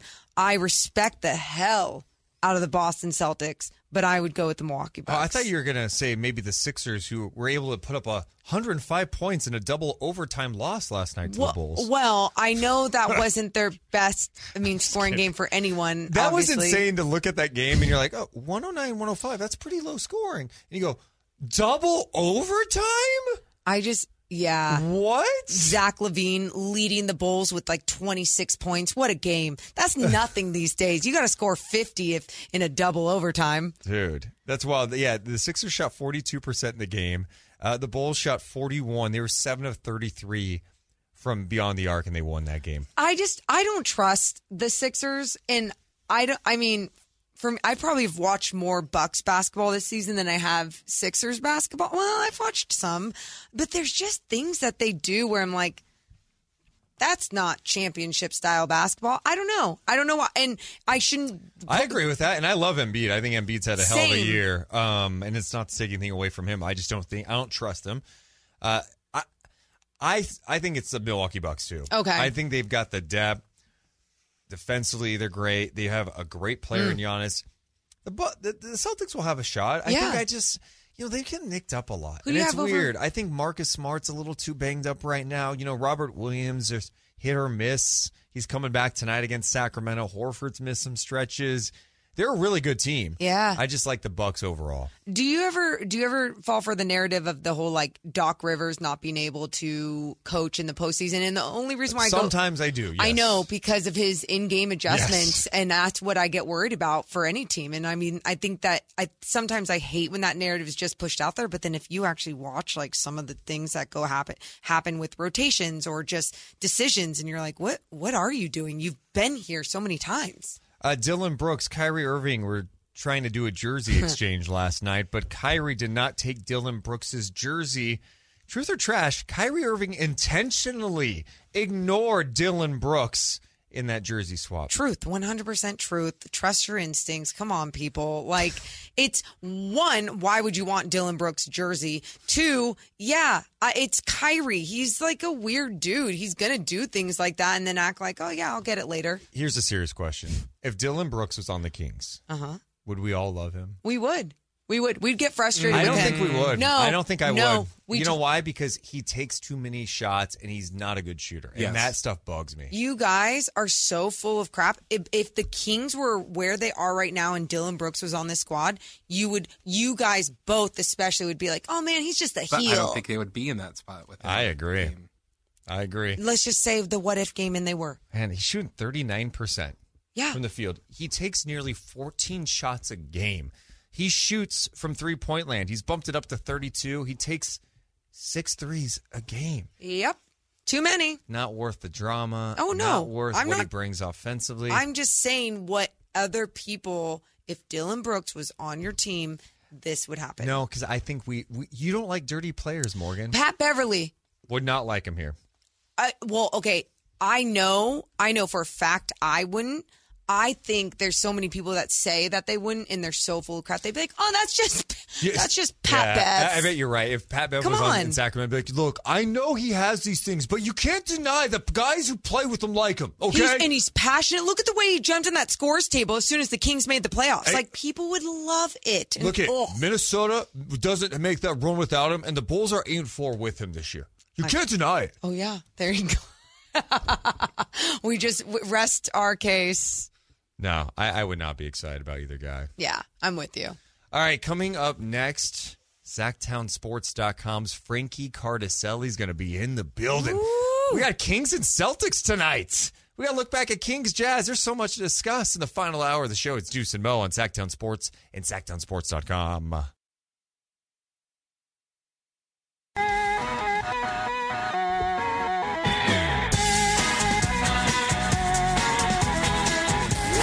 It's Deuce and Mo. Deuce and Mo. Sacktown Sports.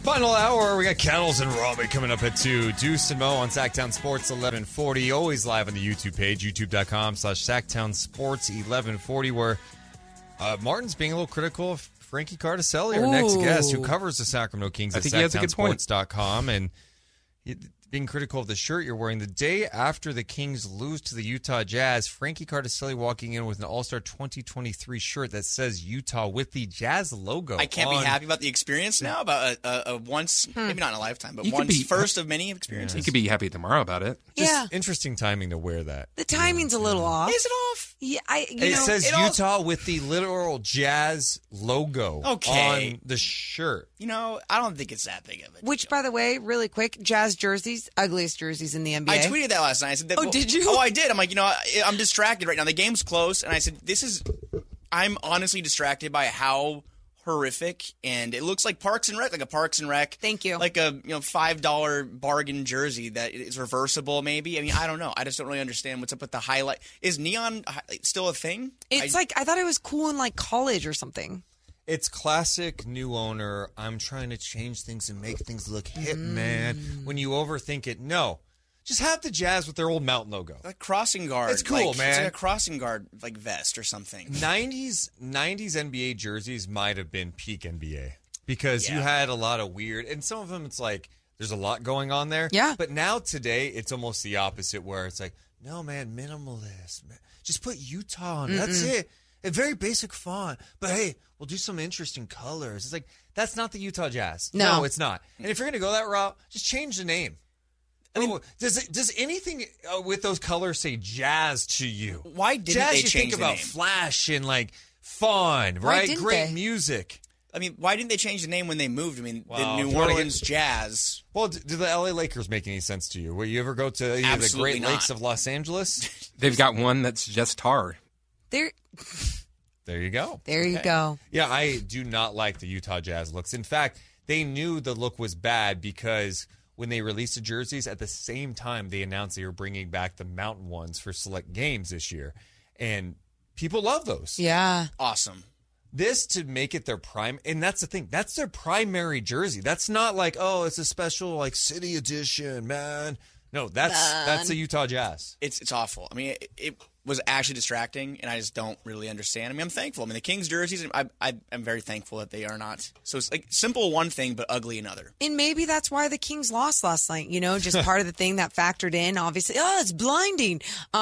Obviously, the Kings did lose last night, but it wasn't because of the jerseys. They came out very flat, Frankie.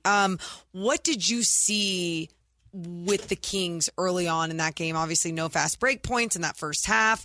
What wasn't working for them? It's interesting because on the road trip, all 4 games, they fell down by 9, 10, 11, and by 15. And one of those games, I think might have been in Chicago or one of those games. They fell down early in every game. And last night in the early going, and they fell down by, I think, 9, 10. I thought, okay, I mean, here comes the part where they figure things out, right? And they kind of just kept sticking with the same plan of attack, which was let's not attack the inside because it didn't work the first couple of times. Like Domas, who had a lot of success against Walker Kessler and the Jazz this season, kind of hit a brick wall last night early, and they started just chucking threes up. And it kind of came down to there were some bad minutes from Malik Monk in the first quarter. He was kind of trying to do too much. I can't remember who said it on Twitter. I don't remember who it was, but I wish I'd give him credit that they said he was trying to make game-saving plays in the first quarter, and it kind of seemed he was a little pressing a little bit, but just not wanting to change that plan of attack and not really running any offensive sets. Just a lot of shots early in the shot clock, and obviously those adjustments were made, and they made a run. And it's something I talked about with you guys before. Bad first quarter, you outscore them the final 3 quarters combined. The Kings win the final 3. Doesn't matter sometimes when you dig yourselves in that deep of a hole, and last night was a deep hole. I think the other thing I would have liked to have seen, and I know Utah was in that zone, but I would have liked to have seen Trey Lyles small ball 5 last night, because if Walker Kessler's out there, let's force him to come out a little bit and have to defend. And I think the Kings let him off the hook, especially early in that first quarter. That lineup, and I know it was peak Mike Brown. I'm frustrated with everything in this first quarter. Deli, Keon Ellis, Metu, Fox, Lyles, get in there. Yeah, as Chris Watkins called Deli, the human beam. We saw them in the first quarter, and you're like, this is going to save the game. But he was frustrated. I just felt like I would have liked to have seen some Lyles small ball 5. I'm big on trying to pull out that 5 and make him defend, have a 5-out offense. Yeah, it's like a different play style, too. Trey Lyles is someone, like you said, can get Kessler out of the paint a little bit more. He's someone that can stretch the floor more than Domas, obviously. And it's something I wanted to see more. Theo, go attack him. I mean, obviously, we saw Walker Kessler like in his best form last night. And the Kings hadn't really seen that this season. I was looking at his numbers, and he had a couple blocks one game, but he didn't have a game quite like last night. I think he had 3 blocks last night, and he was imposing in the paint. Domas was the most. And again, some of that comes from some missed whistles. He was getting beat to hell again last night. 5 blocks last night, by the way. 5 blocks last night. I mean, so there you go. But just go ahead, Deuce. What? The physicality Sabonis is facing this year, bigs in the NBA get screwed so much. And it was the same thing with Shaq back in the day, where people used to say, yeah, but Shaq, man, he's so big and physical. Doesn't matter. It's like, dude, Shaq got beat up a lot, right? Yeah. Like, you're big. You can get away with a lot when you're defending a big. Oh. And these teams are beating the hell out of Sabonis. There was a play last night where Sabonis, I think he might have grazed Olynyk, and Olynyk went flying out of bounds, and they called Sabonis for a foul. Meanwhile, Sabonis is taking kidney shots from multiple people. And on the arm. A couple of Utah fans, I don't know if you saw this, actually got in and started punching him too. No call whatsoever. Wow. They did nothing about it. Weird. It was wild. Quite a scene, yeah. It was wild. Very Utah of Cameras them. missed it. Oh my God, I'm sure they did. During a 'cause break? I didn't see it at all. But going back to Walker Kessler and obviously Sabonis and what they weren't executing with him, I thought it was interesting, you guys, because when they played against Minnesota and they played them twice, right? It was that back-to-back. First game, we were like, oh, they really got to go into Rudy Gobert, go into his chest. Like, don't shy away, and don't pump fake. He's not going to jump. They made adjustments right away, and they started going into his chest, and which allowed them to get closer to the basket and create more of their shots in the paint that they wanted. Against Walker Kessler, they were like they couldn't get in that restricted area as much. Because the zone. Yeah. That zone defense really messed things up for the Kings, especially early on. And I thought they did a much better job as the game went on, especially coming out of that third quarter. Fox gets it going in the second quarter, got him kind of within striking distance. Third quarter, what do you know? The Kings get a few stops, they're not getting in their zone because the Kings are pushing and they're getting out in transition, which I thought obviously helped them get back in the game. But yeah, I mean, Utah's intriguing. They've got a lot of good size and length, and getting in that zone, it definitely got the Kings out of rhythm. But I actually thought the big takeaway last night, the defense was just atrocious. I was just so disappointed. You mentioned Monk in the shot selection. I thought his defense was really bad last night. Yeah, the defense obviously is still that's what people talk about when, I mean, even the power rankings, Kings are top 5, top 6, and people have to just kind of throw it at the bottom. Their defense is still 26th, 25th in the league. That's going to be a thing, and that's why the Kings haven't gotten the respect from, I mean, the fear, I guess, from other opposing teams is the fact that they know this offense is definitely going to get what they want, but we can get what we want too. And when you look at last night, I mean, you see down the line, I think they had, 8 players in double figures last night? I mean, that's just crazy. And Rudy Gay's scoring 11 over 17 minutes, dunking on the Kings like it's 2013. Azubuike. Shout out Chris Dunn. Yeah, Chris Dunn. I actually thought Chris Dunn, I'm actually really happy for him. A guy who's been injured so much. We called one of his G League games last year when he was trying to get back to the league, and he gets an opportunity this year with Utah. And last night, season high in points and assists. He's playing with some force, getting to the basket. But, yeah, that's what I was disappointed with last night. Well, and that's what we were talking about earlier is I feel like the Utah Jazz we have to give them credit. They were playing fantastic. I mean, the way that they came out from the punch, they were like setting the tone with, hey, we're going to play this fast. We're going to play this physical. This is how we're going to go. They came out like they were shorthanded and knew that they all needed to step up. So I give love to them. I also thought maybe it was a little bit of the fatigue factor kicking in for the Kings, but then I go, how is it a fatigue factor if you're able to find a way to battle through in that second half and come back? It just shows how this team can dig deep. I mean, they can dig deep when they need to, and they're going to have to tonight too, which I'm sure we're going to get into. But I mean, 5 games over 7 nights is just kind of, I mean, that's a bad hand that you're being dealt by the NBA schedule makers. And I mean, last night it just goes to show, and I was telling some friends who are, I think people are overreacting a little bit about this one game that they're all NBA players. These are all guys that are NBA players that are able to perform. And last night you saw what they could do. I mean, this is not the Kings have a knack for falling short to teams that are shorthanded. I mean, they've done it already this year. And last night was kind of a game where it was.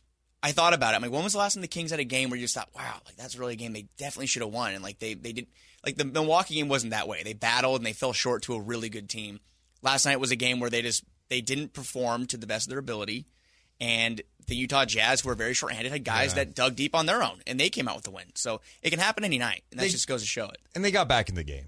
Yeah. That's the thing. They had the lead in the fourth quarter. So, I appreciate that they got back after that bad quarter. And, this happens in the NBA. If the Kings start making this a theme, sure, be concerned. They just had a 3-1 road trip. Yeah. They were 11-3 since the break. That's still the best record in the NBA post-break. And, I watched the league last night. Julius Randle had 57 points against Minnesota. They lost the game. That wasn't because Ant went off or Cat. Those guys weren't in the lineup. They were hurt. Torian Prince dropped 35, knocked down 8 of 8 from 3. Okay. Earlier this week, we were talking about how good the Bucks have looked and how awesome they looked against Sacramento. They go home the other night. They lost to the Pacers without Halliburton. Yeah. It's the NBA. You're not breaking news. Not going to win every game. Not going to win every game. Yeah. Well, and you're not going to win every game, too, though, when your depth isn't also stepping up, right? You look at their bench last night, 28 points off the bench for the Kings. And Terrence Davis started jacking up some shots, wasn't playing disciplined. Mike Brown said, cutting it. Played 5 minutes, had 1 point, 1 free throw. And, it's disappointing to see after such a magical game from him that he can go back to that. But at the same time, it's like he didn't get to make his mistakes and then come back in and fix them. It's like you made mistakes, you're done. Sometimes that's what it's going to be like. Oh, and I think they really miss Kevin Huerter. I mean, I think, one, he was getting back into a good rhythm again. But 2, he draws so much attention out there, right? With his shooting ability, he opens up so much for the Kings offense, and he's been really good in the mid-range, too. Yeah, I mean, he's been playing great basketball. Real quick, did you guys get understanding of what the popliteus, am I saying that right, popliteus muscle is? Because we got grilled with Jason and Dave by I think it might have been a doctor or a medical professional out in the 209 about, you guys should look and start really understand this stuff. It'd really be better for your careers to have a fully understand. It's like, well, hey, Doc, then you start understanding broadcasting, and you come in and do a show and be entertaining. And talk about the because Poplitas. You do your job, I'll do mine, is what you and say, that's Frankie. what, Yeah. And it's great if you come in and chime in and tell us more about the Poplitas, so then we tell don't, me. like, you're the expert. Tell me about it. Like, what a rude And how about teacher. this? How about this? Come up with easier names, doctors. What? Hey, what's this muscle called? A Poplitas. What? It was a doctor for them 209 guys, just to let you know. So, as the voices of the 209 Stockton Kings, we take great offense to what you just said, Chris. But can we come up with better names? How about this? You know what's easy to say? What? Pop. Thigh.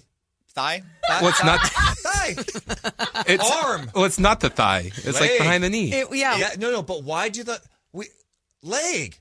Arm, finger, but then like deep inside the body is like Politas Maliko Lalado. They're like dinosaur names. That's what it is. They're dinosaur names. I don't know how to say that. Fibula. Okay, I can go. That's fine. All right, fine. But you start going deeper. It's like, no, make this easier. You want me to understand? It's like, yeah, you don't understand. That's why we call the ACL. What does ACL stand for? I know what it stands for. Anterior crucial ligament. Yeah, you barely know it. I don't. See, I you barely know Good it. job. But good job. Wow. Wait, can you say it one more time, please? Anterior. Is it crucial? No. What is it? How do you know? It's. I think. Are you a doctor? See, what's bad is it's the cruciate, I believe. Cruciate. I don't know. I'm not a doctor. I'm It's not a a doctor. very crucial ligament. That's why they call it. It's a crucial ligament. It's crucial. What's the MCL? Meniscus something? No, the medial collateral ligament, guys. I just thought that had to do with meniscus. We're in medical school today. But- Medical hour. Yeah. We'll teach you about the So human going body. back to Kevin Herter, Yeah. the Kings miss him. Yeah, absolutely. They miss him. I mean, it hurts. I mean, last night you saw it again. What is it? What do you got? Brooke in the chest says it's Latin. All that stuff's Latin.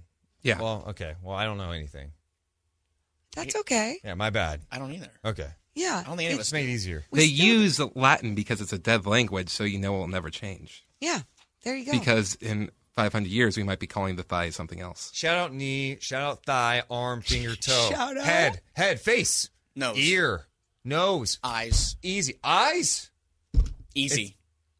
I- Back. Head, back. I'm shoulders, fine with all the names, foot, but knees, also, ankle, toes. I just don't want people judging me when I don't know a certain Exactly. body, because that's not what I went to school for. And that's what happened. They're like, yeah, you guys really should brush up on this stuff. I mean, I don't think I need to. I really, it's not my place to teach someone medical, medical information. Yeah, don't do that. I'd like to Frankie. understand it, then I could relay. Oh yeah, I know it is now. It's a muscle in the back of your leg that helps with balance. That's what it is. Ooh. That's what the popliteus muscle it does. So Kevin So- Herter, he gonna be good?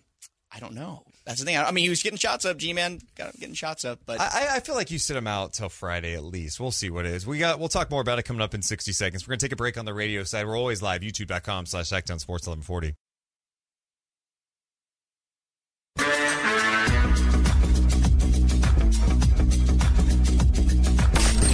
Live and local. It's Deuce and Mo.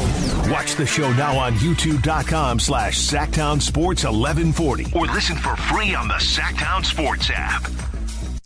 Boston in town tonight. Celtics favored by 5 against the Sacramento Kings. Kings playing in a back-to-back, their 5th game in 7 nights. Hey, it's Deuce Mason, Morgan Reagan, alongside SacktownSports.com's Frankie Cardicelli, who is constantly covering the Kings on SacktownSports.com. Go check out all of his content there. So this game against Celtics, Robert Williams is expected to be back tonight. I don't know if he's going to be on a minute restriction, but he had missed the last 8 games. They were 4-4 during that stretch. Boston 7-6 since the break. I was trying to remember what happened the last time these two teams met up. And Morgan, that was actually a game we did together on TV. Really? Wow. Oh, it was and fun they for a lost. second. Yeah. They lost 122-104. Sacramento struggled shooting that night. They shot 41%. They were 9 for 36 from downtown in that game. It was weird because the Kings came out and they were awful in the first quarter. They had 10 turnovers in the first quarter, end up being down 14 at the end of one. But by halftime, it was a 2-point game.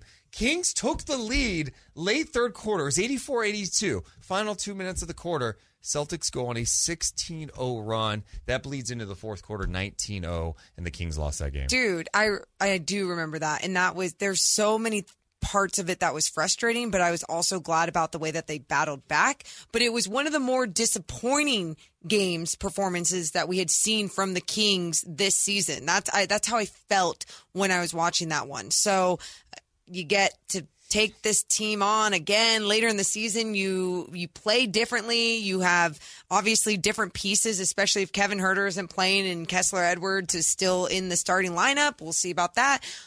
They're rested. You're on your home floor. Robert Williams is going to be playing. Yep. What they do defensively when he's on the floor compared to when he's not on the floor is not night and day. But they're way better defensively when he plays. Way better. So I'm a little nervous. How about you? I mean, I wouldn't say I'm nervous. I think obviously it's a daunting task going into a game like today against Boston. Like you said, 5 games, 7 nights, and Boston's the best road team in the NBA. That, of course, that holds some weight for sure. But the Kings have proven they can get up for the challenge. They can beat good teams. And that game in Boston, it was a long time ago. The Kings are, in my mind, a different team than they were back then. But even in that game, they battled back. And I remember that game, too. I think it was Peyton Pritchard and Hauser were hitting threes down the stretch. I mean, in the end of the third quarter, helped take that. It was bad. It was bad. The Kings weren't not control, but they had kind of steadied the ship. And then things just completely fell apart. Kind of like last night, I guess, where things got sloppy late. But I'm excited. I'm excited to see how they're going to get up for the challenge. How an exhausted team will play. I mean, I don't know if the injury report is out yet. It probably comes out any minute, but I'd like to know if everybody's fully available. I mean, outside of Kevin Huerter, like we just talked about off the air, I think it makes sense to hold him off till the weekend if he does come back this weekend. There's a back-to-back on Friday, Saturday as well, so even playing in one of those would make sense. I mean, the Kings are not in a position right now to hit the panic button, and while I miss Kevin Huerter and how he's been playing, I don't think we need to hit the panic button and throw him out there when he's resting. But it'd be nice to have the Kings fully healthy against the Celtics team to get a full gauge of who they are and against a team at this caliber. But the Kings have already shown they can beat good teams, and I'm excited for the challenge. And to see how they look in the second go-around with this team. That's it. That's been my favorite thing about the Kings this season is their in-season adjustments when they take on a team for the second time, right? Like, I think we were talking about that with Mark Schindler earlier, and he was saying how he noticed from even the first Bucks game to this Bucks game, it's not only that they got better as a team, it's how they attack a team's weaknesses. How they game plan, how they watch film, and really understand the personnel of their opponents. And I think the Kings against Boston, I think this could be a really fun, competitive matchup. They just really got to push through anything that they're feeling, whether they're tired mentally or physically. Yeah, it's got to be tonight is fighting through the mental and physical fatigue and understanding that if you get to the finish line tonight, you're off until Friday. Yes, you're get off to sleep. You sleep in your own bed. Get to rest. You get to rest a little bit. I can't imagine that they would have practice tomorrow. I know Mike Brown wants to practice all the time. You got to give him tomorrow off. They normally don't. They normally, at least for us, from a media standpoint, they don't give us availability after back-to-back. So I'd hope do some treatment, full day, maybe some film, whatever. What? Just take a break. Did you read the Zach Lowe piece at all? So did you see when they were talking about like the practices? It's like college. Kevin said it's like college. I mean, it's like every day. I mean, the guys said that too, and I don't think it's necessarily a bad thing, but for times like these where we're getting close to the playoffs, the guys are playing almost every night. There's some bumps and bruises. I mean, even if they're not listed on the injury report, Domantas Sabonis has been taking a beating. I mean, I worry a little bit about him getting some time off, and I think it will come down to, can the Kings, this magic number business, can they get it down to 0 pretty soon?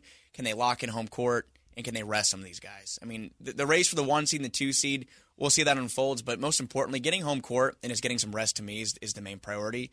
And getting rest for Domantas Sabonis and De'Aaron Fox is right there too. That's the one thing about last night that's annoying, right? Like, if you get off to a good start and you just handle your business, maybe you're getting Sabonis and Fox rest, and that's what sucks. It's like I'd rather be a little more rested going into tonight's game. Did you feel like Domas was being a little passive last night, by the way? Yeah, see, that's what I'm wondering, because remember, his right, he's got the hand issues. The right hand, of course, the first Washington game, and then the left hand.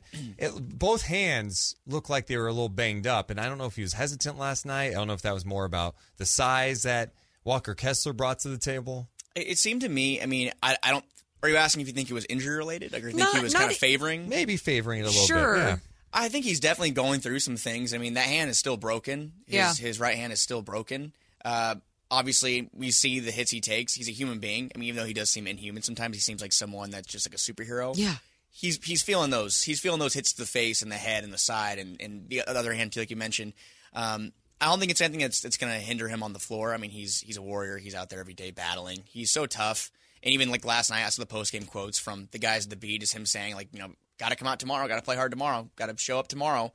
He's not. I don't think he's even thinking about taking some time off right now. No. But, Just know that if the Kings win tonight, I am going to be at a different level tonight and tomorrow. Really? Yeah, it would be like biggest game of the year for you. This is like so obviously so far, but this is the biggest win. Biggest win of the year. 5 games in 7 nights. Boston's playing all their guys. They're not resting Horford like they do sometimes. Robert Williams, Tatum. I mean, unless something's changing.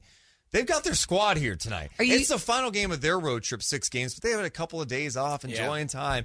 This would be a massive win. Are you going to be super disappointed if they? Okay, I'm expecting a loss tonight. Okay. So what? I mean, I think to break in a minute. So I guess I'll pose it right now. But what is your greatest goal for tonight? Then I mean, obviously going into I think the Milwaukee game, that was if. And I'm tired of silver lining losses, too. I'm tired of morale victories, too. So no one go at me and say, no morale victories. Morale victories instead of moral. The famous morale victories. Yeah, the morale victories. Morale, I like that better. Moral. I mean, I like morale victories better. I think morale is, that's what people say. Morale victories sound like... Wait, you're right. I say moral, but morale... It's like aunt and aunt. It's like aunt and aunt. No, morale, I'm thinking more of morality. You're fine. You're fine. I say morale. I heard morale. You're fine. So go on. You're sick of those. I wanted to see that against Milwaukee. I wanted to see them come out and battle and not get beat down. Yeah, so competitive. I don't know what you guys want to see tonight. So I want to see the same thing. Yeah. Same thing. Give yourself... I do not make this a game where you get... One, you have to get off to a good start tonight. This cannot be digging yourself a hole early like you did in that first matchup, like you did last night. Quick start, because I think tonight, if you get the crowd on your side early... The place is going to be hot tonight. You could feed off of that. That can give you... These are the nights you lean on, one, the bench. The bench has to be better tonight. The bench has to give you something. Mm-hmm. Monk, Mitchell, Lyle, those guys have to bring it. And then the crowd's got to be engaged big time. You get that crowd into it, it can push you over the edge. Paul Pierce will be in the building tonight. Yeah, and I hope he gets booed. Same. Like, what? Poop your pants, like Paul. Paul Pierce is here. Let's all praise Paul. He's a Celtic. Does he have a tie to Sacramento? No. Matt Barnes. I mean, it's his bud. That's fine, but we're like celebrating it like Chris Webber's in the house tonight. I don't care that Paul Pierce is there. It's cool. He said some nice things about the Kings, but I mean, is he? Him and Kevin Garnett. Is he wearing a Kings hat on courtside tonight? Honestly, let's get him one. I'd rather have Kevin Garnett here. I mean, I wish KG would come instead. Hey, I'll say this though. Major love to KG and Pierce because they on their Showtime show have been on the Kings from the jump. They've been talking about him. They weren't waiting until now. They weren't waiting until 2 weeks ago. They've been talking about them for months now, giving them their love. As KG said, the Kings are effing weird. Thank you. Is that KG or Pierce? That's Pierce. Yeah. What is he doing? Laughing? I want to say it was someone... It was the interview where someone was saying something bad about the Kings, and he's like, I don't think so. Yeah. I like it. Oh, as when DeMarcus was kind of questioning things that Dallas could beat him. That's exactly what it was. Yeah, Paul Pierce also thinks I think he said he had a better career than Dwayne Wade. Is that? Okay. Did he say that? I believe he said he had a better career than Dwayne Wade. The clip I saw earlier this week when Brown and Tatum sat down with KG and Pierce. And they were asking him about when he was in the wheelchair in the NBA Finals and if he pooped, his pants. Yeah. It was a great interaction. Oh, it was a wonderful He's backpedaling now. He's backpedaling off saying he pooped his pants. Yeah. I think he did both. I think he did get hurt a little bit, but I think the injury caused him to go dookie. Oh, white shorts can't get up in these. Dookie? You never called dookie? Of course I do, but I just wasn't expecting it. It's probably one of the funniest ways you can say that. I hate you. Okay. I hate you so Frankie, much. we'll see you at the arena tonight. I appreciate you hanging out with us, man. Awesome. Yeah. Thank you. Make sure to check him out, SacktownSports.com. He'll have post-game coverage tonight. And, it's Kings Celtics coming up next. We'll look closer at that matchup, what Zach Lowe had to say about the Kings. And story time with Chris Verlund, baby! It's all straight ahead on Sacktown Sports 1140.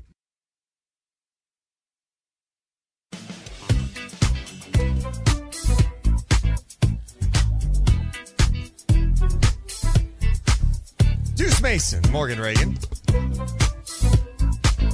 It's Deuce and Mo. Deuce and Mo on Sacktown Sports. How we doing? Heyo. We got Cal Zarami coming up at 2.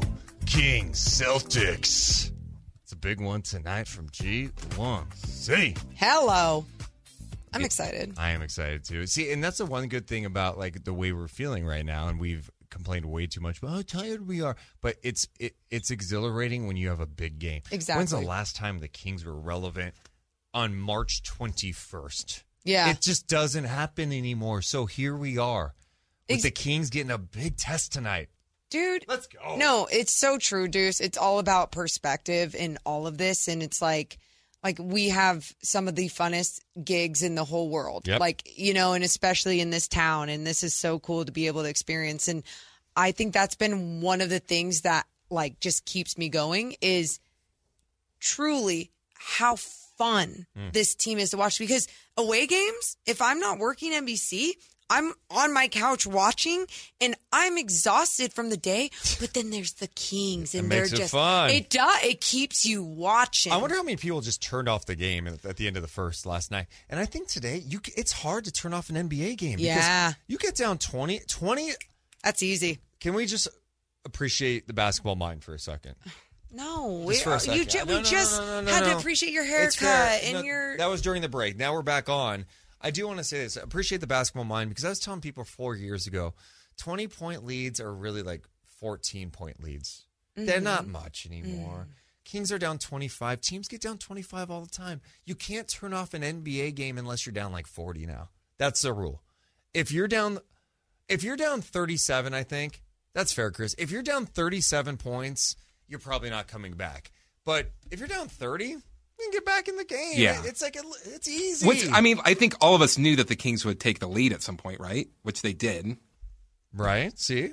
He knew. Oh, my God. But there's a lot of people who turned off the game last night. My brother and my mom both texted that they're If you're in this building right now and you turned it off, don't come back into the building. Don't come back. Simone turned off the game. Come on, Simone. Are you kidding me?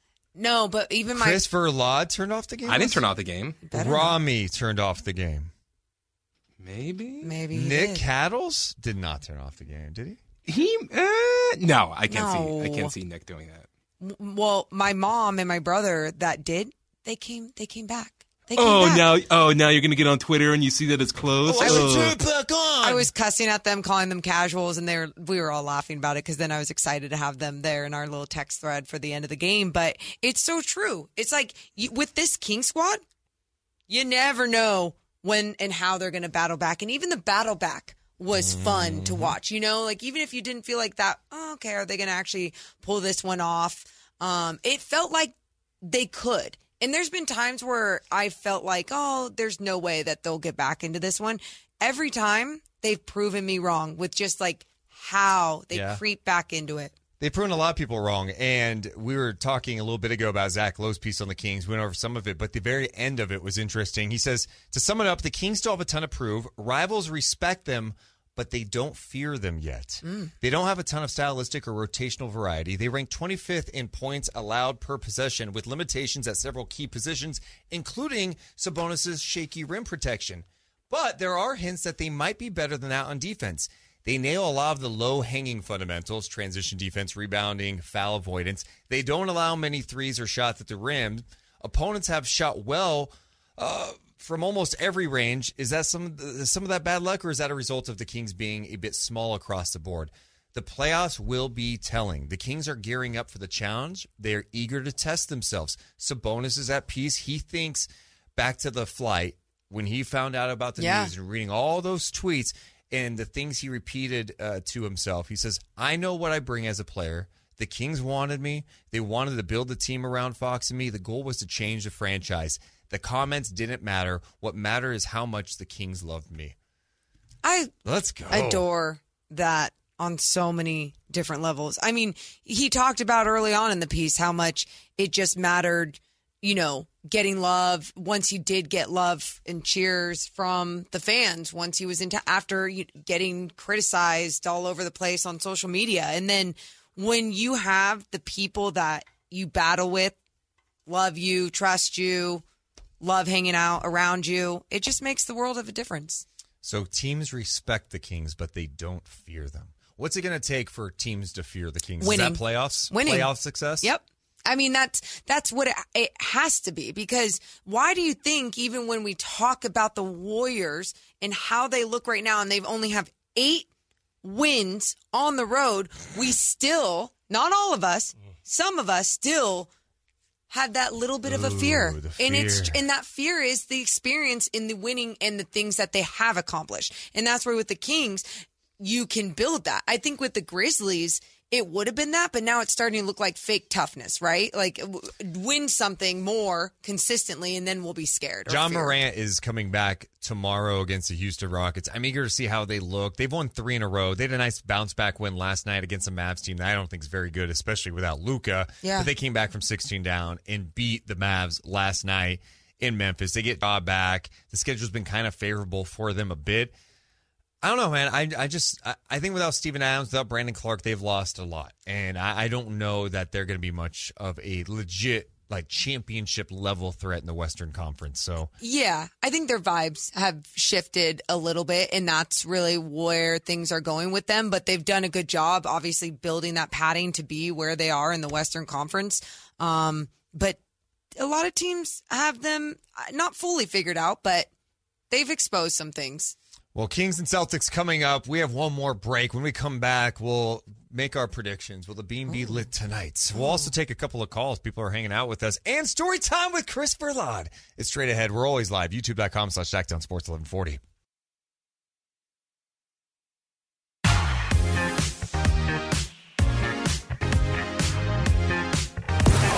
It's Deuce and Mo. Deuce and Mo on Sacktown Sports. We got Cattles and Rami coming up at 2. Of course, you should know that this station is live and local from 6A to 6P, content all day long. You can get it at sacktownsports.com. It's more than just the shows. You've got articles about Sacramento Kings by Frankie Cardicelli, too. It's all at sacktownsports.com and the free Sacktown Sports app. And, of course, shows are on YouTube. It's a good way to watch the show because you can chat with other fans. YouTube.com/SacktownSports 1140. We got story time with Chris Verlade in just a second. Want to mix in a couple of people? Yeah. People want to chat? Let's check in with Big Ben. What's up, Benny? What's up, guys? Deuce and Mo! Man, I love you guys. Hey, what's up? Well, good energy, Hey, Ben. so I want to talk about the Kings' loss real quick, and I just want to get your just opinion on it. Hurts. I get it. We shouldn't have lost. But doesn't it take a few of those games for a championship-type team? Now, I'm not saying the Kings are, but a successful team to just get kind of slapped in the mouth a couple of times when we definitely should have won that game. You know, what is your guys' thoughts on that? Because I'm okay, even though it hurts as a Kings fan, I'm okay with getting a good loss like that because it lights a fire into their butts. What do you guys think? Yeah, appreciate the call, man. Thank you. Yeah, you know, it's by the time this show ends, I'm already over the loss, especially when they have a game tonight. I'm just like, it's done. We talked about last night. We talked about today. Can a game like that help you? Yeah, I think if anything, it can wake you up. Like, we got to be engaged from the start, especially tonight when you're taking on a really good Boston team. Yeah, and I didn't feel, I think I said this early on, I've said this to you, like it wasn't this disappointment in the team that I felt, but I felt that disappointed that they just couldn't capitalize to add a little extra padding to their win column against a team that was shorthanded. But like we've said, it's the NBA. These things happen. And they found a good way to obviously fight back when that adversity hit. It's just they should have never put themselves in that situation in the first place. But Jazz, giving credit to them, setting the tone in that one. Let's check in with our good friend. Coach Nick is here. Hey! What's up, Nick? Hi, Deuce and Mo. Hi, Nick. What's up? Well, we're gonna have to. I'm wearing. You can see that I'm wearing my Why Not shirt today. I actually can't see you. You're on the phone, Nick, or there's no FaceTime, Well, but I believe you. You want are. to say, why not wear the shirt today? Why not wear the shirt today? All I right, love it. But what's the real question is the Celtics are in town. The Celtics are really good, Nick. They were in the NBA Finals last year. They're one of the best teams in the NBA. Well, are you worried about the Celtics? I'm kind of worried about it, but we're gonna have to do this. You know, right now I'm downtown Sacramento, hanging out, chilling.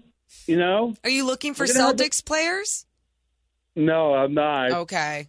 Because you don't like the Celtics. No, we need to win tonight. Light the beam tonight. Light the beam. What's your message to the Celtics when they come into Sacramento? You are going to get beat. We're going to light the beam right in front of you guys. Ooh, in your face. Anything? What? Are you going to be at the game tonight, Morgan? Nick, you already know this answer. You will not. No, I'll be there. I won't be working on NBC set though. Okay, I'm gonna come see Deuce and Mo. I'm gonna go see Deuce Mason tonight at All right. Oil State. All right, Nick. Why not? Why not? Why not? Sleep beams, Nick. Sleep beams. I love that guy. So much. He brings me so much joy. You know what else I love? What? Some darkness. Oh. Some stories. Oh. Let's get ready for a little story time with Christopher Loud, baby! We interrupt this program for an important announcement. It's that time of the day where Christopher Laud gives you the stories that you need to hear. Or maybe not. It's story time. Christopher Loud, baby! I was a little upset with my fill-in yesterday, Nate. Yeah. Because I sent him... I have to... I thought his name was Nick. His name's Nate? He's trolling. Go on. I thought it was Nick. Anyway, go ahead. So I saw he's like, oh, I could come up with a story. I said, got the perfect one for you. If I was there, this is what I would tell. And he's like, oh, I want to talk about how I got hit by a car that one time that I tell all the time. He does not appreciate what story time is. No. Yeah, he tried to make it about himself. And you're a newsman. I've never made it about myself. Newsman. No. How about we go across the pond? Hello, across the pond. Mind the gap. To Norfolk, United Kingdom. This is courtesy of the BBC. Okay. The Norfolk City Council sent a letter to Stuart Dobson that they were sorry to hear about his death and informed him he could fill out some paperwork to get a council tax exemption. So not only did they send it to a person that they thought had died, but it was a letter for paperwork for him to do this tax information so he could get a tax exemption on his business. Stuart Dobson is very much alive. He hand-delivered the council a letter asking them, do I look dead to you? Wow. And then on the letter he delivered, he said, quote, Dear sirs, I have today received an ill-informed letter from you telling me that I passed away.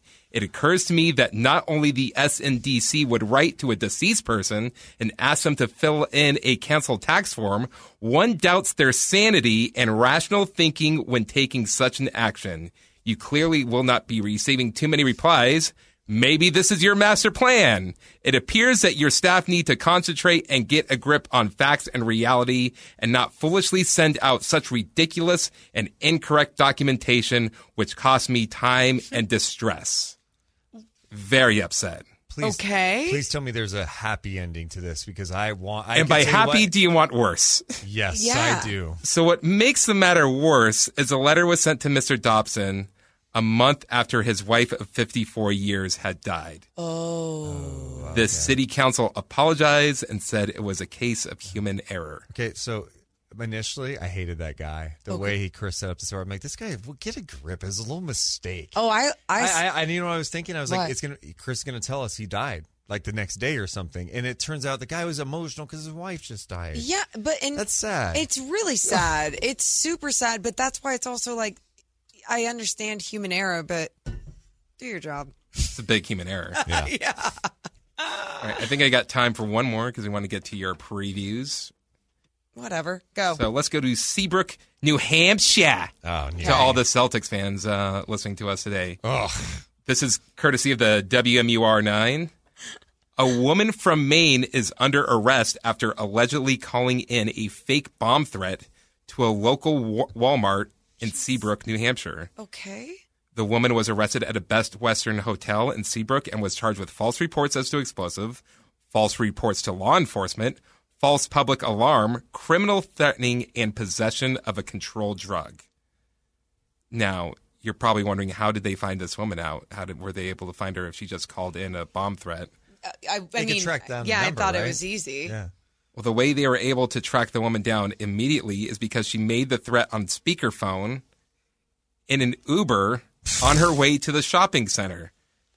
The driver dropped her off, called the police, said, like, hey, I just had this person in my car just say that they were threatening a bomb. Could you imagine you're like picking up someone, they're making a call in your car as you drive them, which, by the way, is super annoying. Right. Like, get off your phone. Right. And then drops a bomb threat while you're driving. You're like, I would not. I'd be like, hey, man, get out of my car now. Yeah, I'd be like, we're here. We're at your destination. Get out. Out.